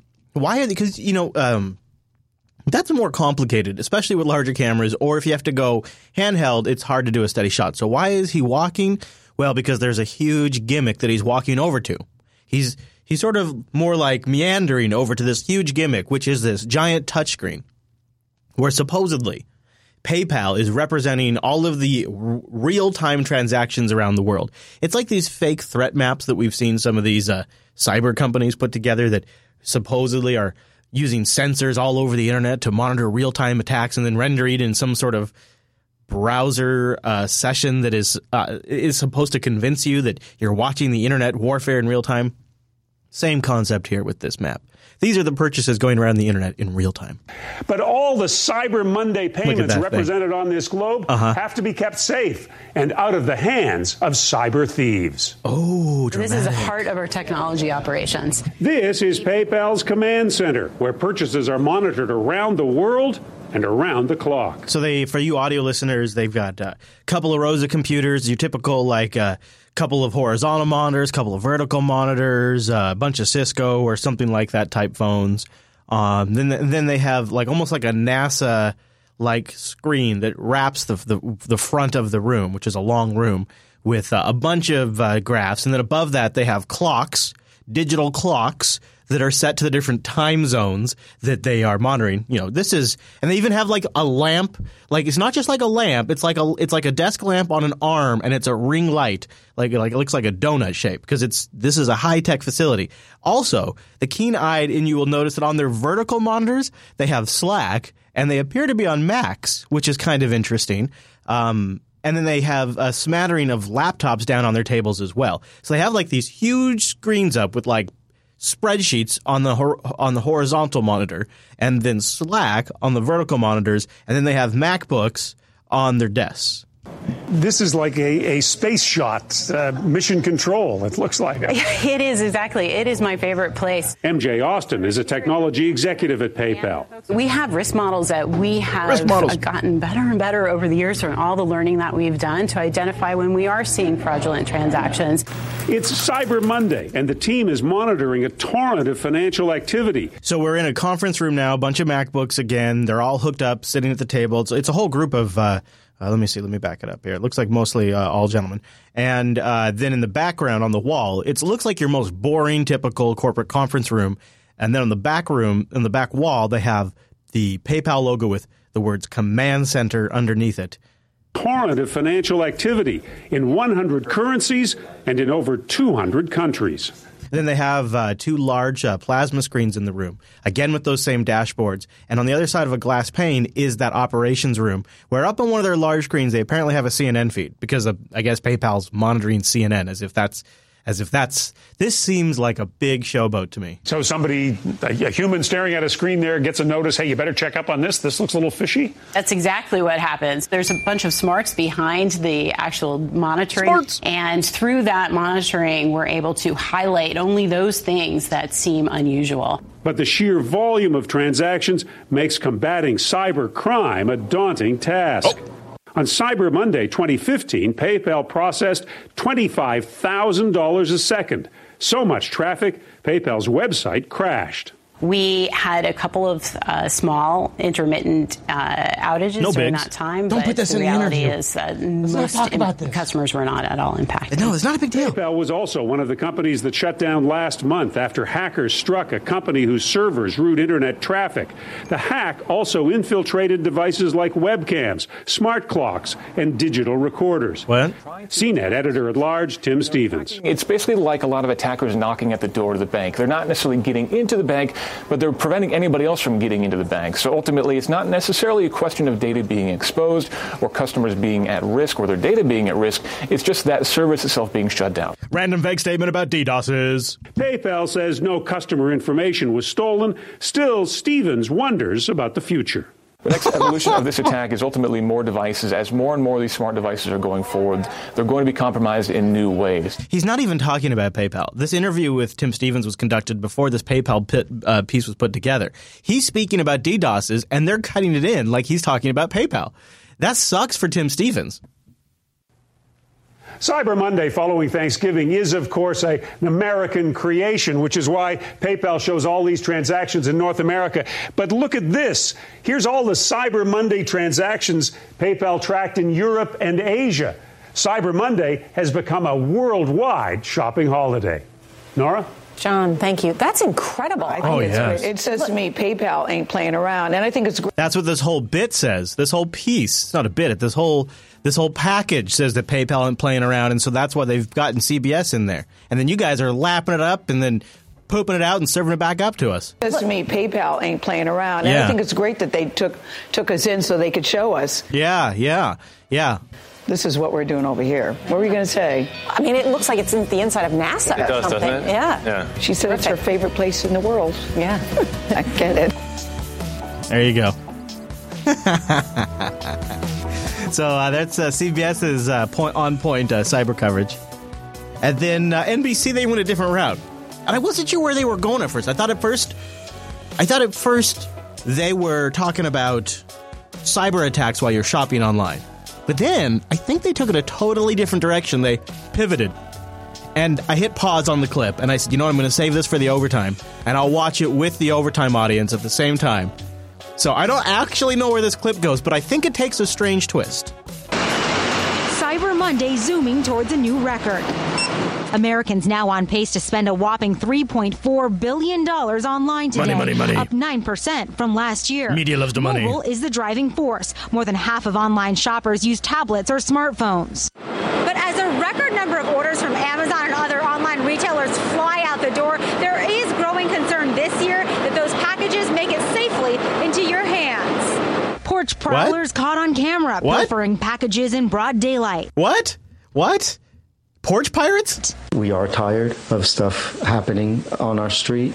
One woman posing as a mother with a baby in a stroller, swiping a shipment from a San Francisco home. She hides it, then walks away. That baby, really a dog. They're going onto people's property, seeing that people are away, they're at work, 2-family incomes, people are working longer, dark this time of the year, and they take packages. 23 million Americans have had packages stolen before they could open them, according to Bankrate.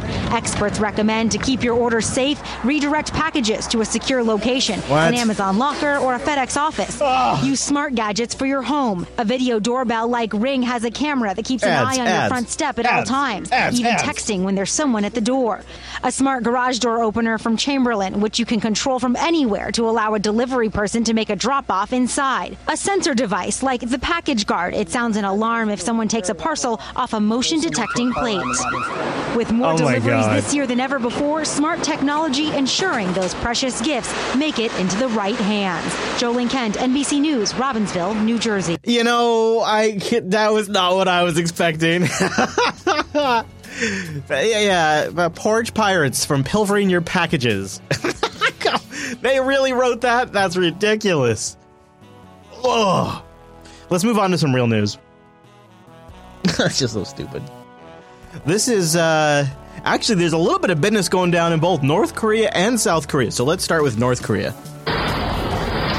Fox News alert the UN Security Council hitting North Korea with new sanctions targeting its exports. The move, even endorsed by China, is in response to the regime's latest nuclear test. It's something the United States push for. In the meantime, in South Korea, the president is facing mounting pressure to resign over a corruption scandal. Political turmoil there is a particular concern to the U.S. The South Korean president has been a staunch U.S. ally, promised to house advanced American missile defense technology, and that promise may fall apart if she steps down. That's a big may, but it's something we're watching. We have some 30,000 U.S. service members stationed in South Korea.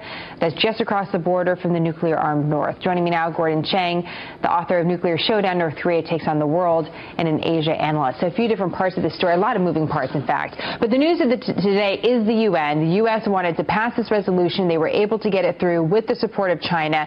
You still have some questions about its efficacy. Why is that? Well, these rules, as good as they are, mean nothing if China doesn't enforce them. And why should China enforce them? You know, they engage in these blatant violations of the old sanctions and the one before that and the one before that, and we don't call them out. So it's really up to us because we have not held China accountable. And this president and the one before him really have failed the American people in this regard. So a Republican president and a Democrat president. What about Mr. Trump, President-elect Trump? How does he hold China accountable? Well, this is going to be fascinating because a lot of people right now are saying, look, Mr. Trump, don't engage in a trade war with China. Don't punish them for trade violations because we need their cooperation on North Korea. I think that is exactly the wrong thing to do because that's what we've been doing since 2003 when the Bush administration looked to China to solve this problem for us. And China used its role, its central role in negotiations to give the North Koreans the one thing they needed most to make themselves a real threat, which is time. We have not imposed costs on China for really destructive behavior with regard to North Korea, such as proliferating missile technology, nuclear weapons technology. And so at some point, we've got to change tack. So there is the news about North Korea. Now, what do you say we change tack and go to the news about South Korea?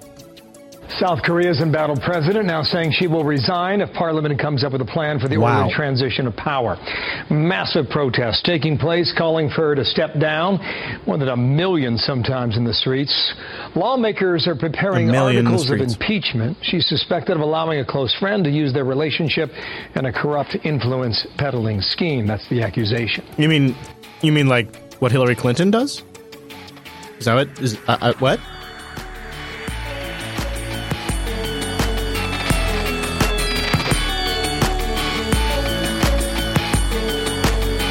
So let's do more current news. We have the Ohio State attack. Let's start with some of the coverage of that.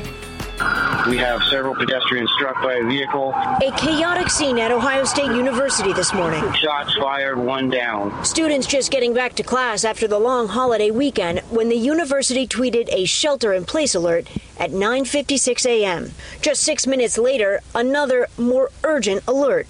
The 60,000-student campus was locked down.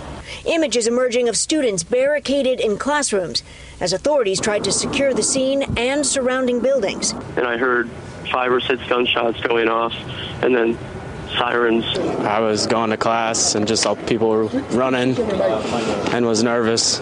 Eyewitness Nicole Kreinbrink was walking to her first class when she saw a gray car plow into people on the sidewalk. This car just swerved and just ran into the whole group of people, and it hit a cop really bad, and I could tell he was in a lot of pain. The suspect came out of the car with a knife, started swinging at students. Police say it was a deliberate act. After hitting pedestrians, the suspect cut multiple individuals. The officer engaged the suspect and shot and killed the suspect.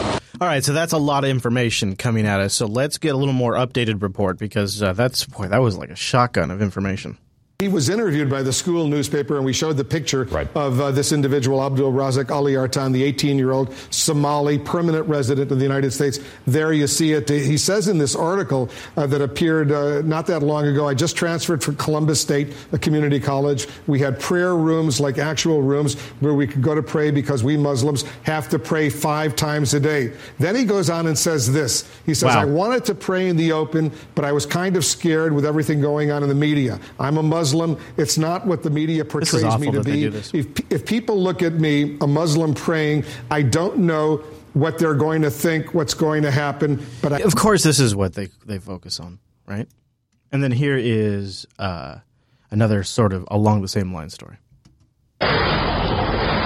So we are also learning some new details about the apparent lone wolf terrorist attack at Ohio State University that we watched unfold live here yesterday morning. Abdul Razak Ali Artan plowed into several people, first with his car, climbed out of his car, and began going after people with a butcher's knife. Remember, initially we thought it was a shooting. A knife. A butcher's knife. It was playing out at the Ohio State University, but so the nation of the brave and the free considers a kid with a butcher's knife to be a lone wolf terrorist? It doesn't sound very brave. Authorities are now looking into his Facebook posts where he reportedly ranted about treatment of Muslims around the world. Could you imagine if I was ever framed for something, all of the material they could cite from this podcast, the 215 episodes, they could claim, oh my gosh. Chief Intelligence Correspondent Catherine Herridge looking into all of this, of course, from Washington for us this morning. Catherine, good morning. Well, thank you, Martha. Fox News confirming in the last hour that there was a reference to the American-born cleric Anwar al-Awlaki. Oh, now listen, as soon as we get al-Awlaki in here, you got to start dropping the memes. This is Newspeak 101. If you're going to mention Anwar al-Awlaki, then you got to mention Inspire. You have to mention From the Grave. You have to – there are words that are mandatory in your Newspeak handbook. So let's back up and see if Catherine here checks those boxes. Chat room, please pay attention. Again, we're going to be looking for the word Inspire because that is a subtle sort of sneaky reference to the Inspire magazine that al-Awlaki supposedly published, that supposedly has inspired all of these attacks and all of these weapons makings. When there is a lot, you can go, I don't have any links in the show notes because this is sort of off the top of my head. But there is a lot of people out there that believe the entire handbook was made by the CIA as bait so they could see who downloaded it and spread it around. It's a PDF. It's always been distributed as a PDF. It's not even a magazine. They call it a magazine. And you have to say From Beyond the Grave. You have to say that you have to tie it back into al-Awlaki because, if I recall correctly, he was one of the first U.S. citizens we droned. Somebody maybe could double-check that for me in the chat room. And so we have to go back to this constantly, especially during the Obama administration. While it's still in office, we have to keep justifying the death of the American citizen that we droned. So let's watch Catherine here and make sure that Catherine Heritage gets all of the Newspeak points from her handbook. Again, we're looking for Inspire, From Beyond the Grave, weaponized or lone wolf would all be good, but when we're talking about al-Awlaki, we really got to be careful here. So let's see. And if anybody in the chat room could double check, I think he might have been the first U.S. citizen we droned. The last hour that there was a reference to the American-born cleric Anwar al-Awlaki in the suspect's social media postings, referring to the cleric as a hero. This is significant, and we're told deeply concerning for investigators because it's another piece of evidence suggesting Artan was self-radicalized. Okay, Fox's ongoing reporting has shown that al-Awlaki, who was killed in a 2011 CIA CIA drone strike is the father of the digital jihad, and his radical teachings are consumed by those who follow al-Qaeda as well as ISIS. Artan drove a car into a crowd of students and then got out wielding a knife. Both of these methods were recently promoted by ISIS online, and investigators were told are working on the premise that it was not a coincidence. At last night's vigil, students described the moment it went down. Noise. I heard a loud bang, and I saw a huge cloud of dust. People were really running and really screaming. I'm like, oh, this is something's going on. And then I heard the 3 gunshots, and from about that same area. Now, he wasn't the one shooting the gun. Remember, according to what Catherine just said, he was inspired by ISIS and Al-Qaeda and al-Waqi from the grave, although she didn't say from the grave, which I was hoping for. To do this attack. So are they encouraging him to use a knife? What is it? Is it the driving people over thing?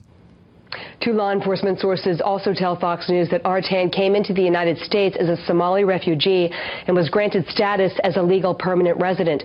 In August, Ohio State student newspaper The Lantern, and this is where the photo is from, ran an interview with Artan, who identified himself as a Muslim. He said he was looking for a place to pray openly and worried about how it would be received. We're also told this morning that there's no evidence he had help, and the FBI has possession right now of his electronics, and they're getting the necessary authorities to look through them for any of his social media activity and what he was reading online, Martha. That might be interesting if the phone's encrypted. We'll see if we hear more about that. And then I have one last report. I'm a little disappointed we didn't get our al-Waqi talking points in. Catherine's feeling sick, though. You could hear it in her voice. Maybe that's why. Joining us now, our Chief Intelligence Correspondent, Catherine Harris, who's been standing by listening to the news conference along with us as we were mining it for any headlines. And this is our most up-to-date report as of today going on the air. Still seems to be more questions than answers at this time, Catherine. But let's just start bit by bit.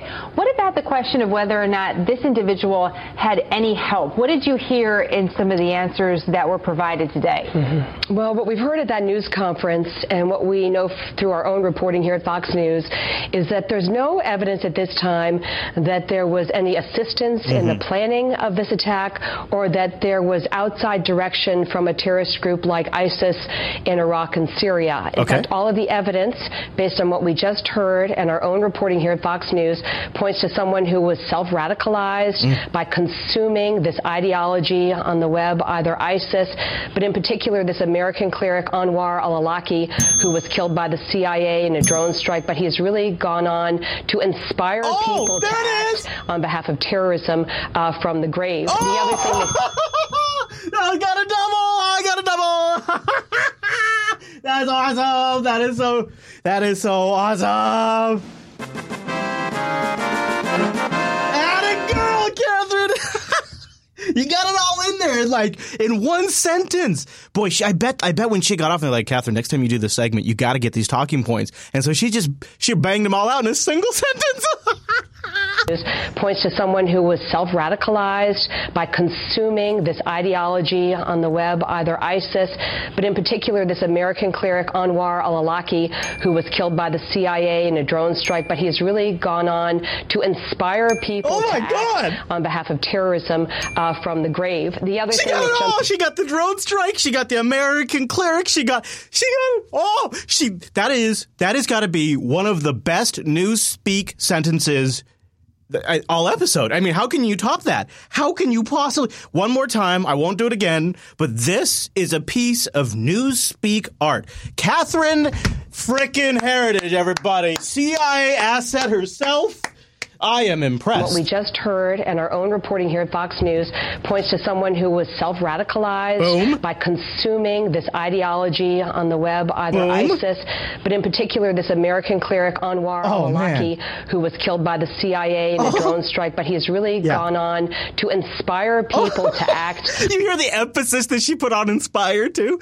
Good. She is so good. She is so good. She got the prop thing down, and she's sick, too. She's sick, and she's still doing... I know I said I wouldn't do it again, but I'm just going to do the inspire part again because listen to that emphasis. This girl is great. By the CIA in a drone strike, but he's really gone on to inspire people to act on behalf of terrorism from the grave. The other thing that jumped out at me from the news conference is that they're trying to pinpoint his actions on the day of the attack, and there's a several-hour gap between the time that he purchased a knife at Walmart, which may have been the knife that he used in the attack, and then the arrival on the campus there. So they're looking to fill in that timeline, but everything at this point points to someone who was inspired, but they're not calling it terrorism at this stage, Jenna. Talk to us a little bit about the investigation and how it goes from here, Catherine, based on your sources, because I'm sure some of our viewers are listening. She's a hummer. She's an hummer. She doesn't need to be. She should know better than that. And saying, wait a minute, okay, we're knowing about this cleric, Anwar al-Awlaki. We've heard about it before. Right. We know about the Facebook post. What is there to investigate? Why such reticence from calling it what it seems to be? Well, I can't speak for the FBI, but that jumped out at me from the news conference as well, saying that it's too soon to call it terrorism. In some cases, it may depend on how you're defining. They always say that. They always say that now. They always say that. So that way it sounds more official when they do say it's terrorism. There you go. I'm done with this. That was so good, though. I almost want to watch the whole thing. Oh, actually. Hold on. They do get back to Awlaki. On the premise that there was probably a connection, and then also hold on, let's back up a little bit here of this propaganda, and they do so at very short notice. Hold on. That jumped out at me from the news conference as well, saying that it's too soon to call it terrorism.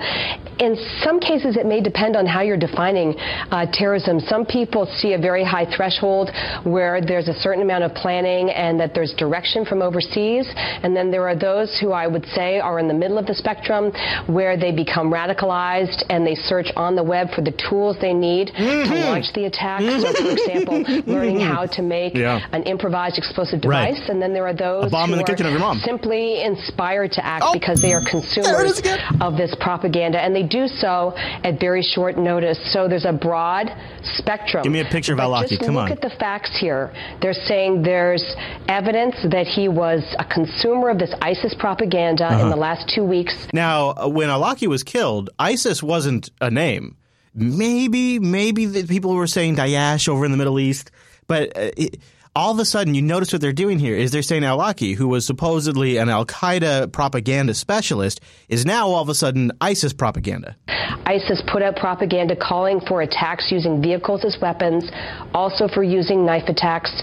And my contacts say they did not think this was a coincidence. They were working on the premise that there was probably a connection. And then also this consumption of propaganda from the American cleric Anwar al-Awlaki. And I can't emphasize to people enough that this is the common thread that you see in almost all of these successful domestic terrorism plots. How convenient! How convenient. It must be because that PDF is being distributed so wildfire on the ISIS dark web that everybody's getting copies of it. People who have no technical sophistication can probably, I don't mean to be mean, but let's be honest, most average consumers, especially the ones that seem to be making these kinds of choices, are below average computer technical skill set. You know what I'm saying? Like they're not like system administrators, developers, and engineers that are building computers. They're generally consumers of social media. They generally have really stupid things on their social profiles that anybody who's even remotely aware of how these services work would never post on there. They generally demonstrate. This is probably a better way to put it. They generally demonstrate a lack of fundamental understanding of computers and technology. But yet somehow the people that are willing to just basically convict themselves on Facebook by posting things that are unbelievably stupid to say in a public forum, these are also the same people that are supposedly savvy enough to use custom encryption, figure out how to get on Tor, figure out how to find ISIS forums on Tor, which I can't even find. Then they find this Inspire magazine PDF. They download it somehow. I'm assuming they even have a PDF viewer installed. They must, right? Then they open up this PDF, and they get inspired to build a bomb in the kitchen of their mom, and then they go out and attack. And then there's this amazing thread that every time Fox News or CNN interviews a government official about these attacks, they always say, yeah, they were using Awlaki's playbook. Yep, that Inspire guy. They wink, wink, inspired the attack. They inspired the attack. And then they just gobble it up. They just or they just repeat it even though they know it's bullcrap. But if you think about the premise in which they are asking you to accept, it is preposterous. It's preposterous for us to accept these people based on their online activity that becomes public after they commit one of these crimes. They're asking us to accept that these people at the same time make those kinds of mistakes but have the technical savvy to do something that probably the majority of the people in our audience don't know how to do off the very top of their head. This audience, and this is probably something I should double down on, you really need to think about this because to you, these kinds of things might be simple. Oh, I just go get the Tor browser bundle and I'd be online in 5 seconds. What's the big deal, Chris? I can even get it on my Android. It's no big deal. This is easy. They could do this. Yes, to you. To you, it's easy. It's easy to you. It's easy to us. Most people don't even know what the hell Tor is. Not the faintest idea that such a thing even exists, how it came to be, and what kinds of things are on it. They don't even know, they don't even know that thing exists. But yet we are to accept that they have gone from not only knowing it exists, but learning how to get access to it, navigate it, acquire information, get that information, utilize that information, go out and get the supplies, and execute an attack. And it's all because this one American cleric published a PDF online. And they just, oh, yeah, there's a common thread. It's a common thread. It's a common thread. Bullshit. And then also this consumption of propaganda from the American cleric Anwar al-Awlaki. And I can't emphasize to people enough that this is the common thread that you see in almost all of these successful domestic terrorism plots in the United States. And what most people don't realize is that Anwar al-Awlaki was in U.S. custody in 2002 until he was let go with the say-so of an FBI agent. So we had this guy, we let him go, and he went on to become really the godfather of the digital jihad that ISIS has so successfully exploited. The godfather of the digital jihad. The godfather of the digital. Now, when the chat room was linking, because I asked the chat room a little bit ago, I said, hey, chat room, could you double check, am I right? Was this the guy we droned? He was in America. Yeah, well, of course. Now, that's obvious by these clips now, as we've continued to play them out.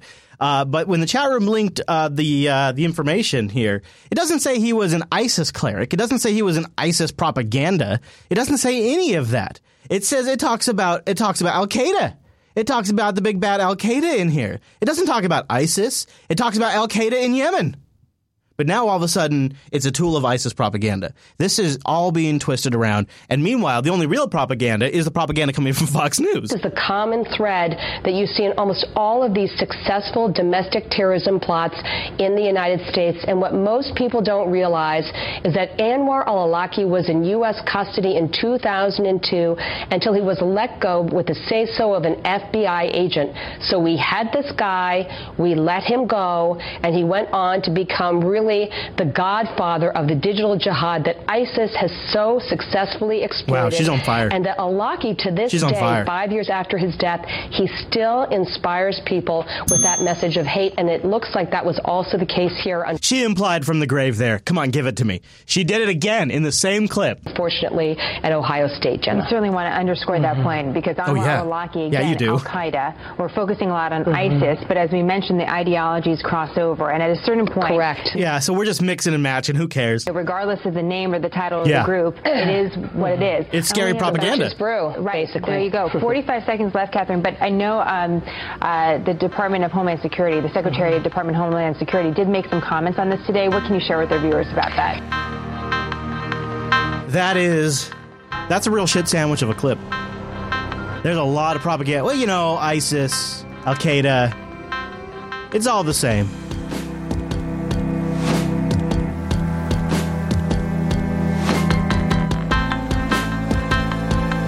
It's either ISIS or Russia these days. Most of the time, when it gets to the big stuff, it's Russia. Now, the European Parliament has adopted a resolution seeking to counteract propaganda by third parties, which places Russia and ISIL on the same footing in terms of perceived international threats. RT's Peter Oliver has been following the debate, now joining us live from Berlin. Peter, why does the bloc want to counter Russian media? Well, you're off script, aren't you? Well, why they want to do that we'll come to in just a moment, but what we do know is that they've certainly voted in favour of this motion, favour of this resolution to counter anti-EU propaganda by third parties. 304 MEPs saying they were in favour of it, 179 saying they were against it, with 208 abstentions. Now, I was listening to the debate last night on this particular question, and some of it was rather venomous when it came to Russia. We are at war with Russia. We are on a collision course with each other, traveling faster than a jet fighter. Russia has tried to damage the EU. The enemy is pushing its narrative hard. The Kremlin wants to split Europe. It forces its information into our countries. What the Russians and extremists don't like is freedom. Russia and ISIS share the same aim. They're toxic. Well, how the resolution will be worded in its final form is still yet to be revealed. We can expect that in probably around an hour or so's time. But a lot of people did also voice their unhappiness, really, with the way that Russia was lumped in one sentence with ISIS, with the Islamic State. Many saying that to lump in a terrorist organisation with a sovereign state just wasn't the way that European politics should be done. I'm surprised by the totalitarian trend that's taken hold in European institutions. There is no Russian propaganda, just a number of people who remind us of reality, a reality that's not accepted by the European Parliament. We've reached a level of ridiculousness where we put Daesh and Russia on the same threat level in our reports. We're losing our grip on reality and sense of reason. It's so bizarre, and it's hard to know whether to laugh or cry. Well, in the debate on Tuesday evening, RT was mentioned twice by name. We're still waiting, of course, to find out the exact wording of the resolution. It has been adopted by the European Parliament, but certainly it does seem that we're coming more and more under the spotlight by them. All right, Peter, thank you for that. We do know that a similar report calling to single out and challenge individuals who actually appear in the Russian media is now being debated at the UK Parliament. Let's cross over to our UK... Now stop there. Isn't it interesting to watch RT sort of twist and contort? Because there's a lot of crap going on right now towards Russia. Of course, they feel compelled to respond, but they try to do it in a very news way. It's fascinating. It's been also odd watching The Morning Joe recently. I don't normally do this, but I can't help it now because I don't know. They're just saying stuff that none of the other liberal media is saying. So it's this clip. This clip is case in point. This is worth watching a few crappy hours MSNBC to find you guys a gem like this. Republicans are taking over Congress. They are taking over the White House. But Republicans do not have majority support in this country. The majority of voters supported Democratic Senate candidates over Republican ones. Now, I don't want you guys to take this like I'm anti-Elizabeth Warren. I know some of you guys are really hot. For Elizabeth, I wasn't even talking about it, actually. No, I know some of you guys really like her. You would have loved a Bernie Elizabeth Warren ticket. I think Hillary may have gotten more votes if she would have ran with Elizabeth Warren. But Elizabeth Warren, I feel like she's aiming for a bigger thing. I feel like she's aiming for the presidency. And so she's taken on this very aggressive stance when she sort of decided she was going to line up with Trump. Line up with Hillary against Trump. She sort of went into like angry Elizabeth Warren mode. I expected that to pass after the election, and it hasn't. This is current. This is yesterday. And the majority supported a Democratic presidential candidate over a Republican one. The American people didn't give Democrats majority support so we could come back to Washington and play dead. They didn't send us here to whimper, whine, or grovel. Mike. Well, every day. Every day she's clearly a candidate for president of the United States. She's clearly running for president, and good for her. And she leads a significant portion of the Democratic Party. The interesting thing is going to be to see if there's a Chuck Schumer party in the Senate and an Elizabeth Warren party in the Senate. I think that's extremely interesting because if there is a split like that, that could mean that the Democrats' power could be split from within, too, which would be a very weak position for them. That's going to be interesting. Well, yeah, I mean, you look who they're looking at, Willie, for the head of the DNC. Keith Ellison. Keith Ellison. And if you have Keith Ellison and you have Elizabeth Warren, who's stepping out and basically looking like she's going to be the de facto head of the Democratic Party nationally, that is a... Do you lead on anger, though? Because that doesn't seem very constructive to me. This is really interesting. Now, listen to how far she goes. And if a man was to say about what she's about to say, I think it would be a huge controversy. I think it's extremely interesting they're putting this out there. And you got to wonder what's this all about. Because that doesn't seem very constructive to me. I got to tell you, I love her.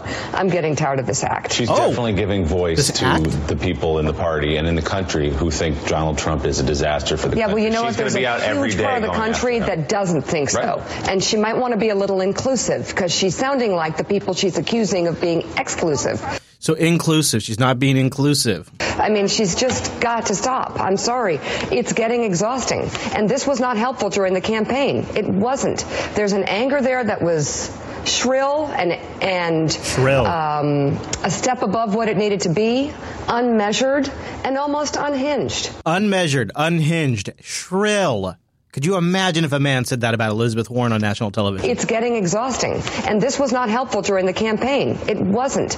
There's an anger there that was shrill and a step above what it needed to be, unmeasured, and almost unhinged. It's not going to work. At some point, we have to look at what happened and look at the people who we lost along the way. Those are the people that Elizabeth Warren has been fighting for decades. Those are the people who've been left out because of a rigged system. So I thought that was interesting.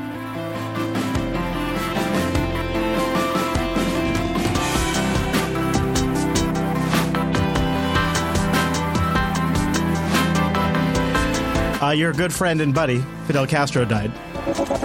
And this is a clip Querido pueblo de Cuba, of his brother con profundo dolor, announcing this on television. Para informar a nuestro pueblo, how surreal is that? A los amigos de nuestra América y del mundo, que hoy, 25 de noviembre. I find that to be very grounding in this about this story is watching that particular aspect of it. There's also this clip. News of Fidel's death came down on Cuba on a Friday night. Somber mood overpowered otherwise festive Cuban capital. This is the iconic Malecon waterfront. It's now empty, which is unprecedented. Across the sea, there were celebrations, though. For them, Castro is a symbol of their oppression. They hope that after his death, globalization comes to Cuba in full force. They're celebrating. This is the way we wanted to see him, dead, because he killed a lot of innocent people and divided families. So there's some of that going on. Of course, back in the capital, it's not all happy, but here in the U.S., So there will be 2 days of tributes beginning in Cuba today to remember Fidel Castro. But in Miami, Cuban Americans are celebrating the brutal dictator's death. Many exiles hoping that this will be a chance for political change. Yeah, there were Trump signs in the crowd there in Cuba, yes, and hats. After decades of Castro rule. Rick Leventhal, live from Miami with the latest on that part of the story. So, Rick, what's it been like in Miami since the news of his death? A lot of loud music and some honking horns. Relatively quiet here this morning, but we do expect things will heat up here at Cafe Versailles, which has long been popular with the Cuban exile community, not just for its Cafe Cubano and empanadas, but this is a gathering place and a rallying place whenever there is big news back home. And obviously, there was that news Friday night with the death of Fidel Castro.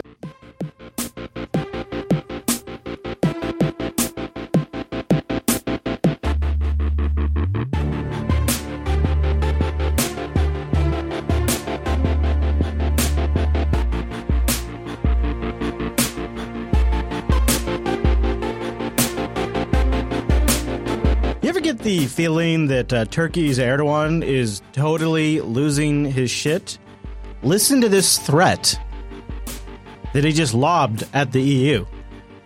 NATO member. Unbelievable. President Erdogan has warned that Turkey could open its borders, enabling migrants to flow into the European Union. What? When 50,000 refugees turned up at the border gate, you said, "What will we do when Turkey opens the border gates?" Look, if you go further, those border gates will be opened. You should know that. Wow! That statement came after the European Parliament MEPs voted in favour of a temporary halt to EU membership talks with Turkey. A freeze in the more than 10-year-old talks was initiated following, quote, the disproportionate and repressive measures taken by Ankara after July's failed coup. Yeah, we've been covering that. That dude is losing his ass, and now he's lobbing threats at the EU if they prevent his membership. What kind of sense does that make? That doesn't even make any sense.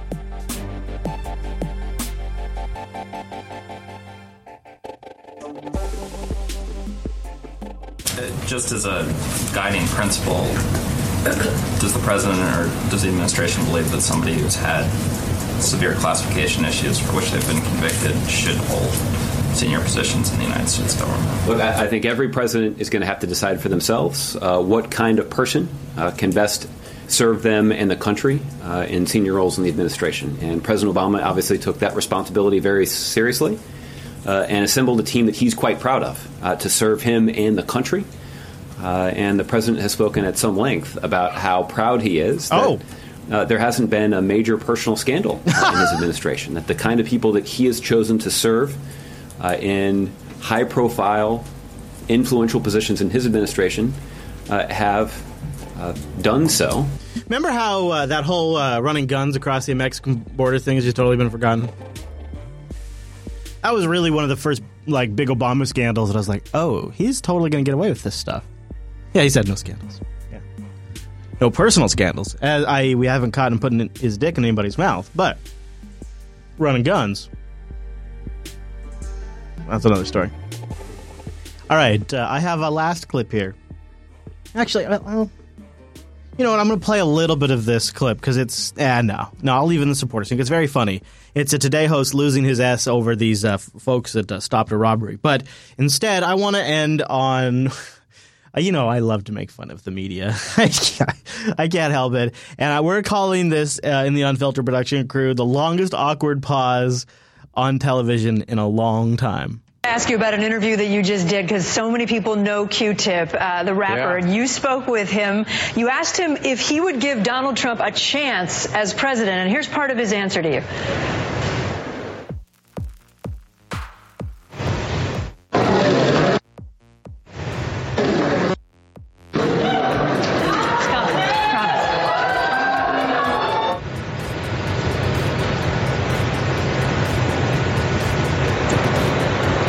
They tell me they've got it, so we'll just wait 1 second. Here we go. Awkward. Oh, man. Hey, you know what? It happens to the best of us. I mean, it doesn't happen here at Jupiter Broadcasting, but I guess it happens to the less than the best of us. Oh, thank you for joining us this week. If you made it this far, you rock. And you have now gotten your information diet for the week. You are free to veg out and watch entertainment until next week's Unfiltered. If you got a little value, made you think, learned about something new, or just maybe heard a different perspective and want to hear more, you can support us at patreon.com/unfiltered. Don't forget we're live on Wednesdays. Make sure you keep that calendar tabbed because you never know what changes with the holidays. So keep up to date at jupiterbroadcasting.com/calendar. And don't forget the subreddit, unfiltered.reddit.com. Thanks for joining us. See you back here next week. Get it out of here. Hello, everybody.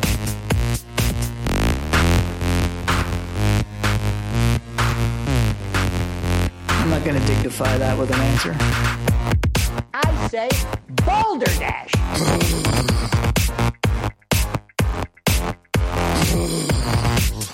What's driving me crazy is that photo right there. Zoom in on that. It's one of those cops in a black uniform with a mustache. And you just look like an absolute clown freak that works for murdering terrorists that jack our food and water. I think you're a big joke.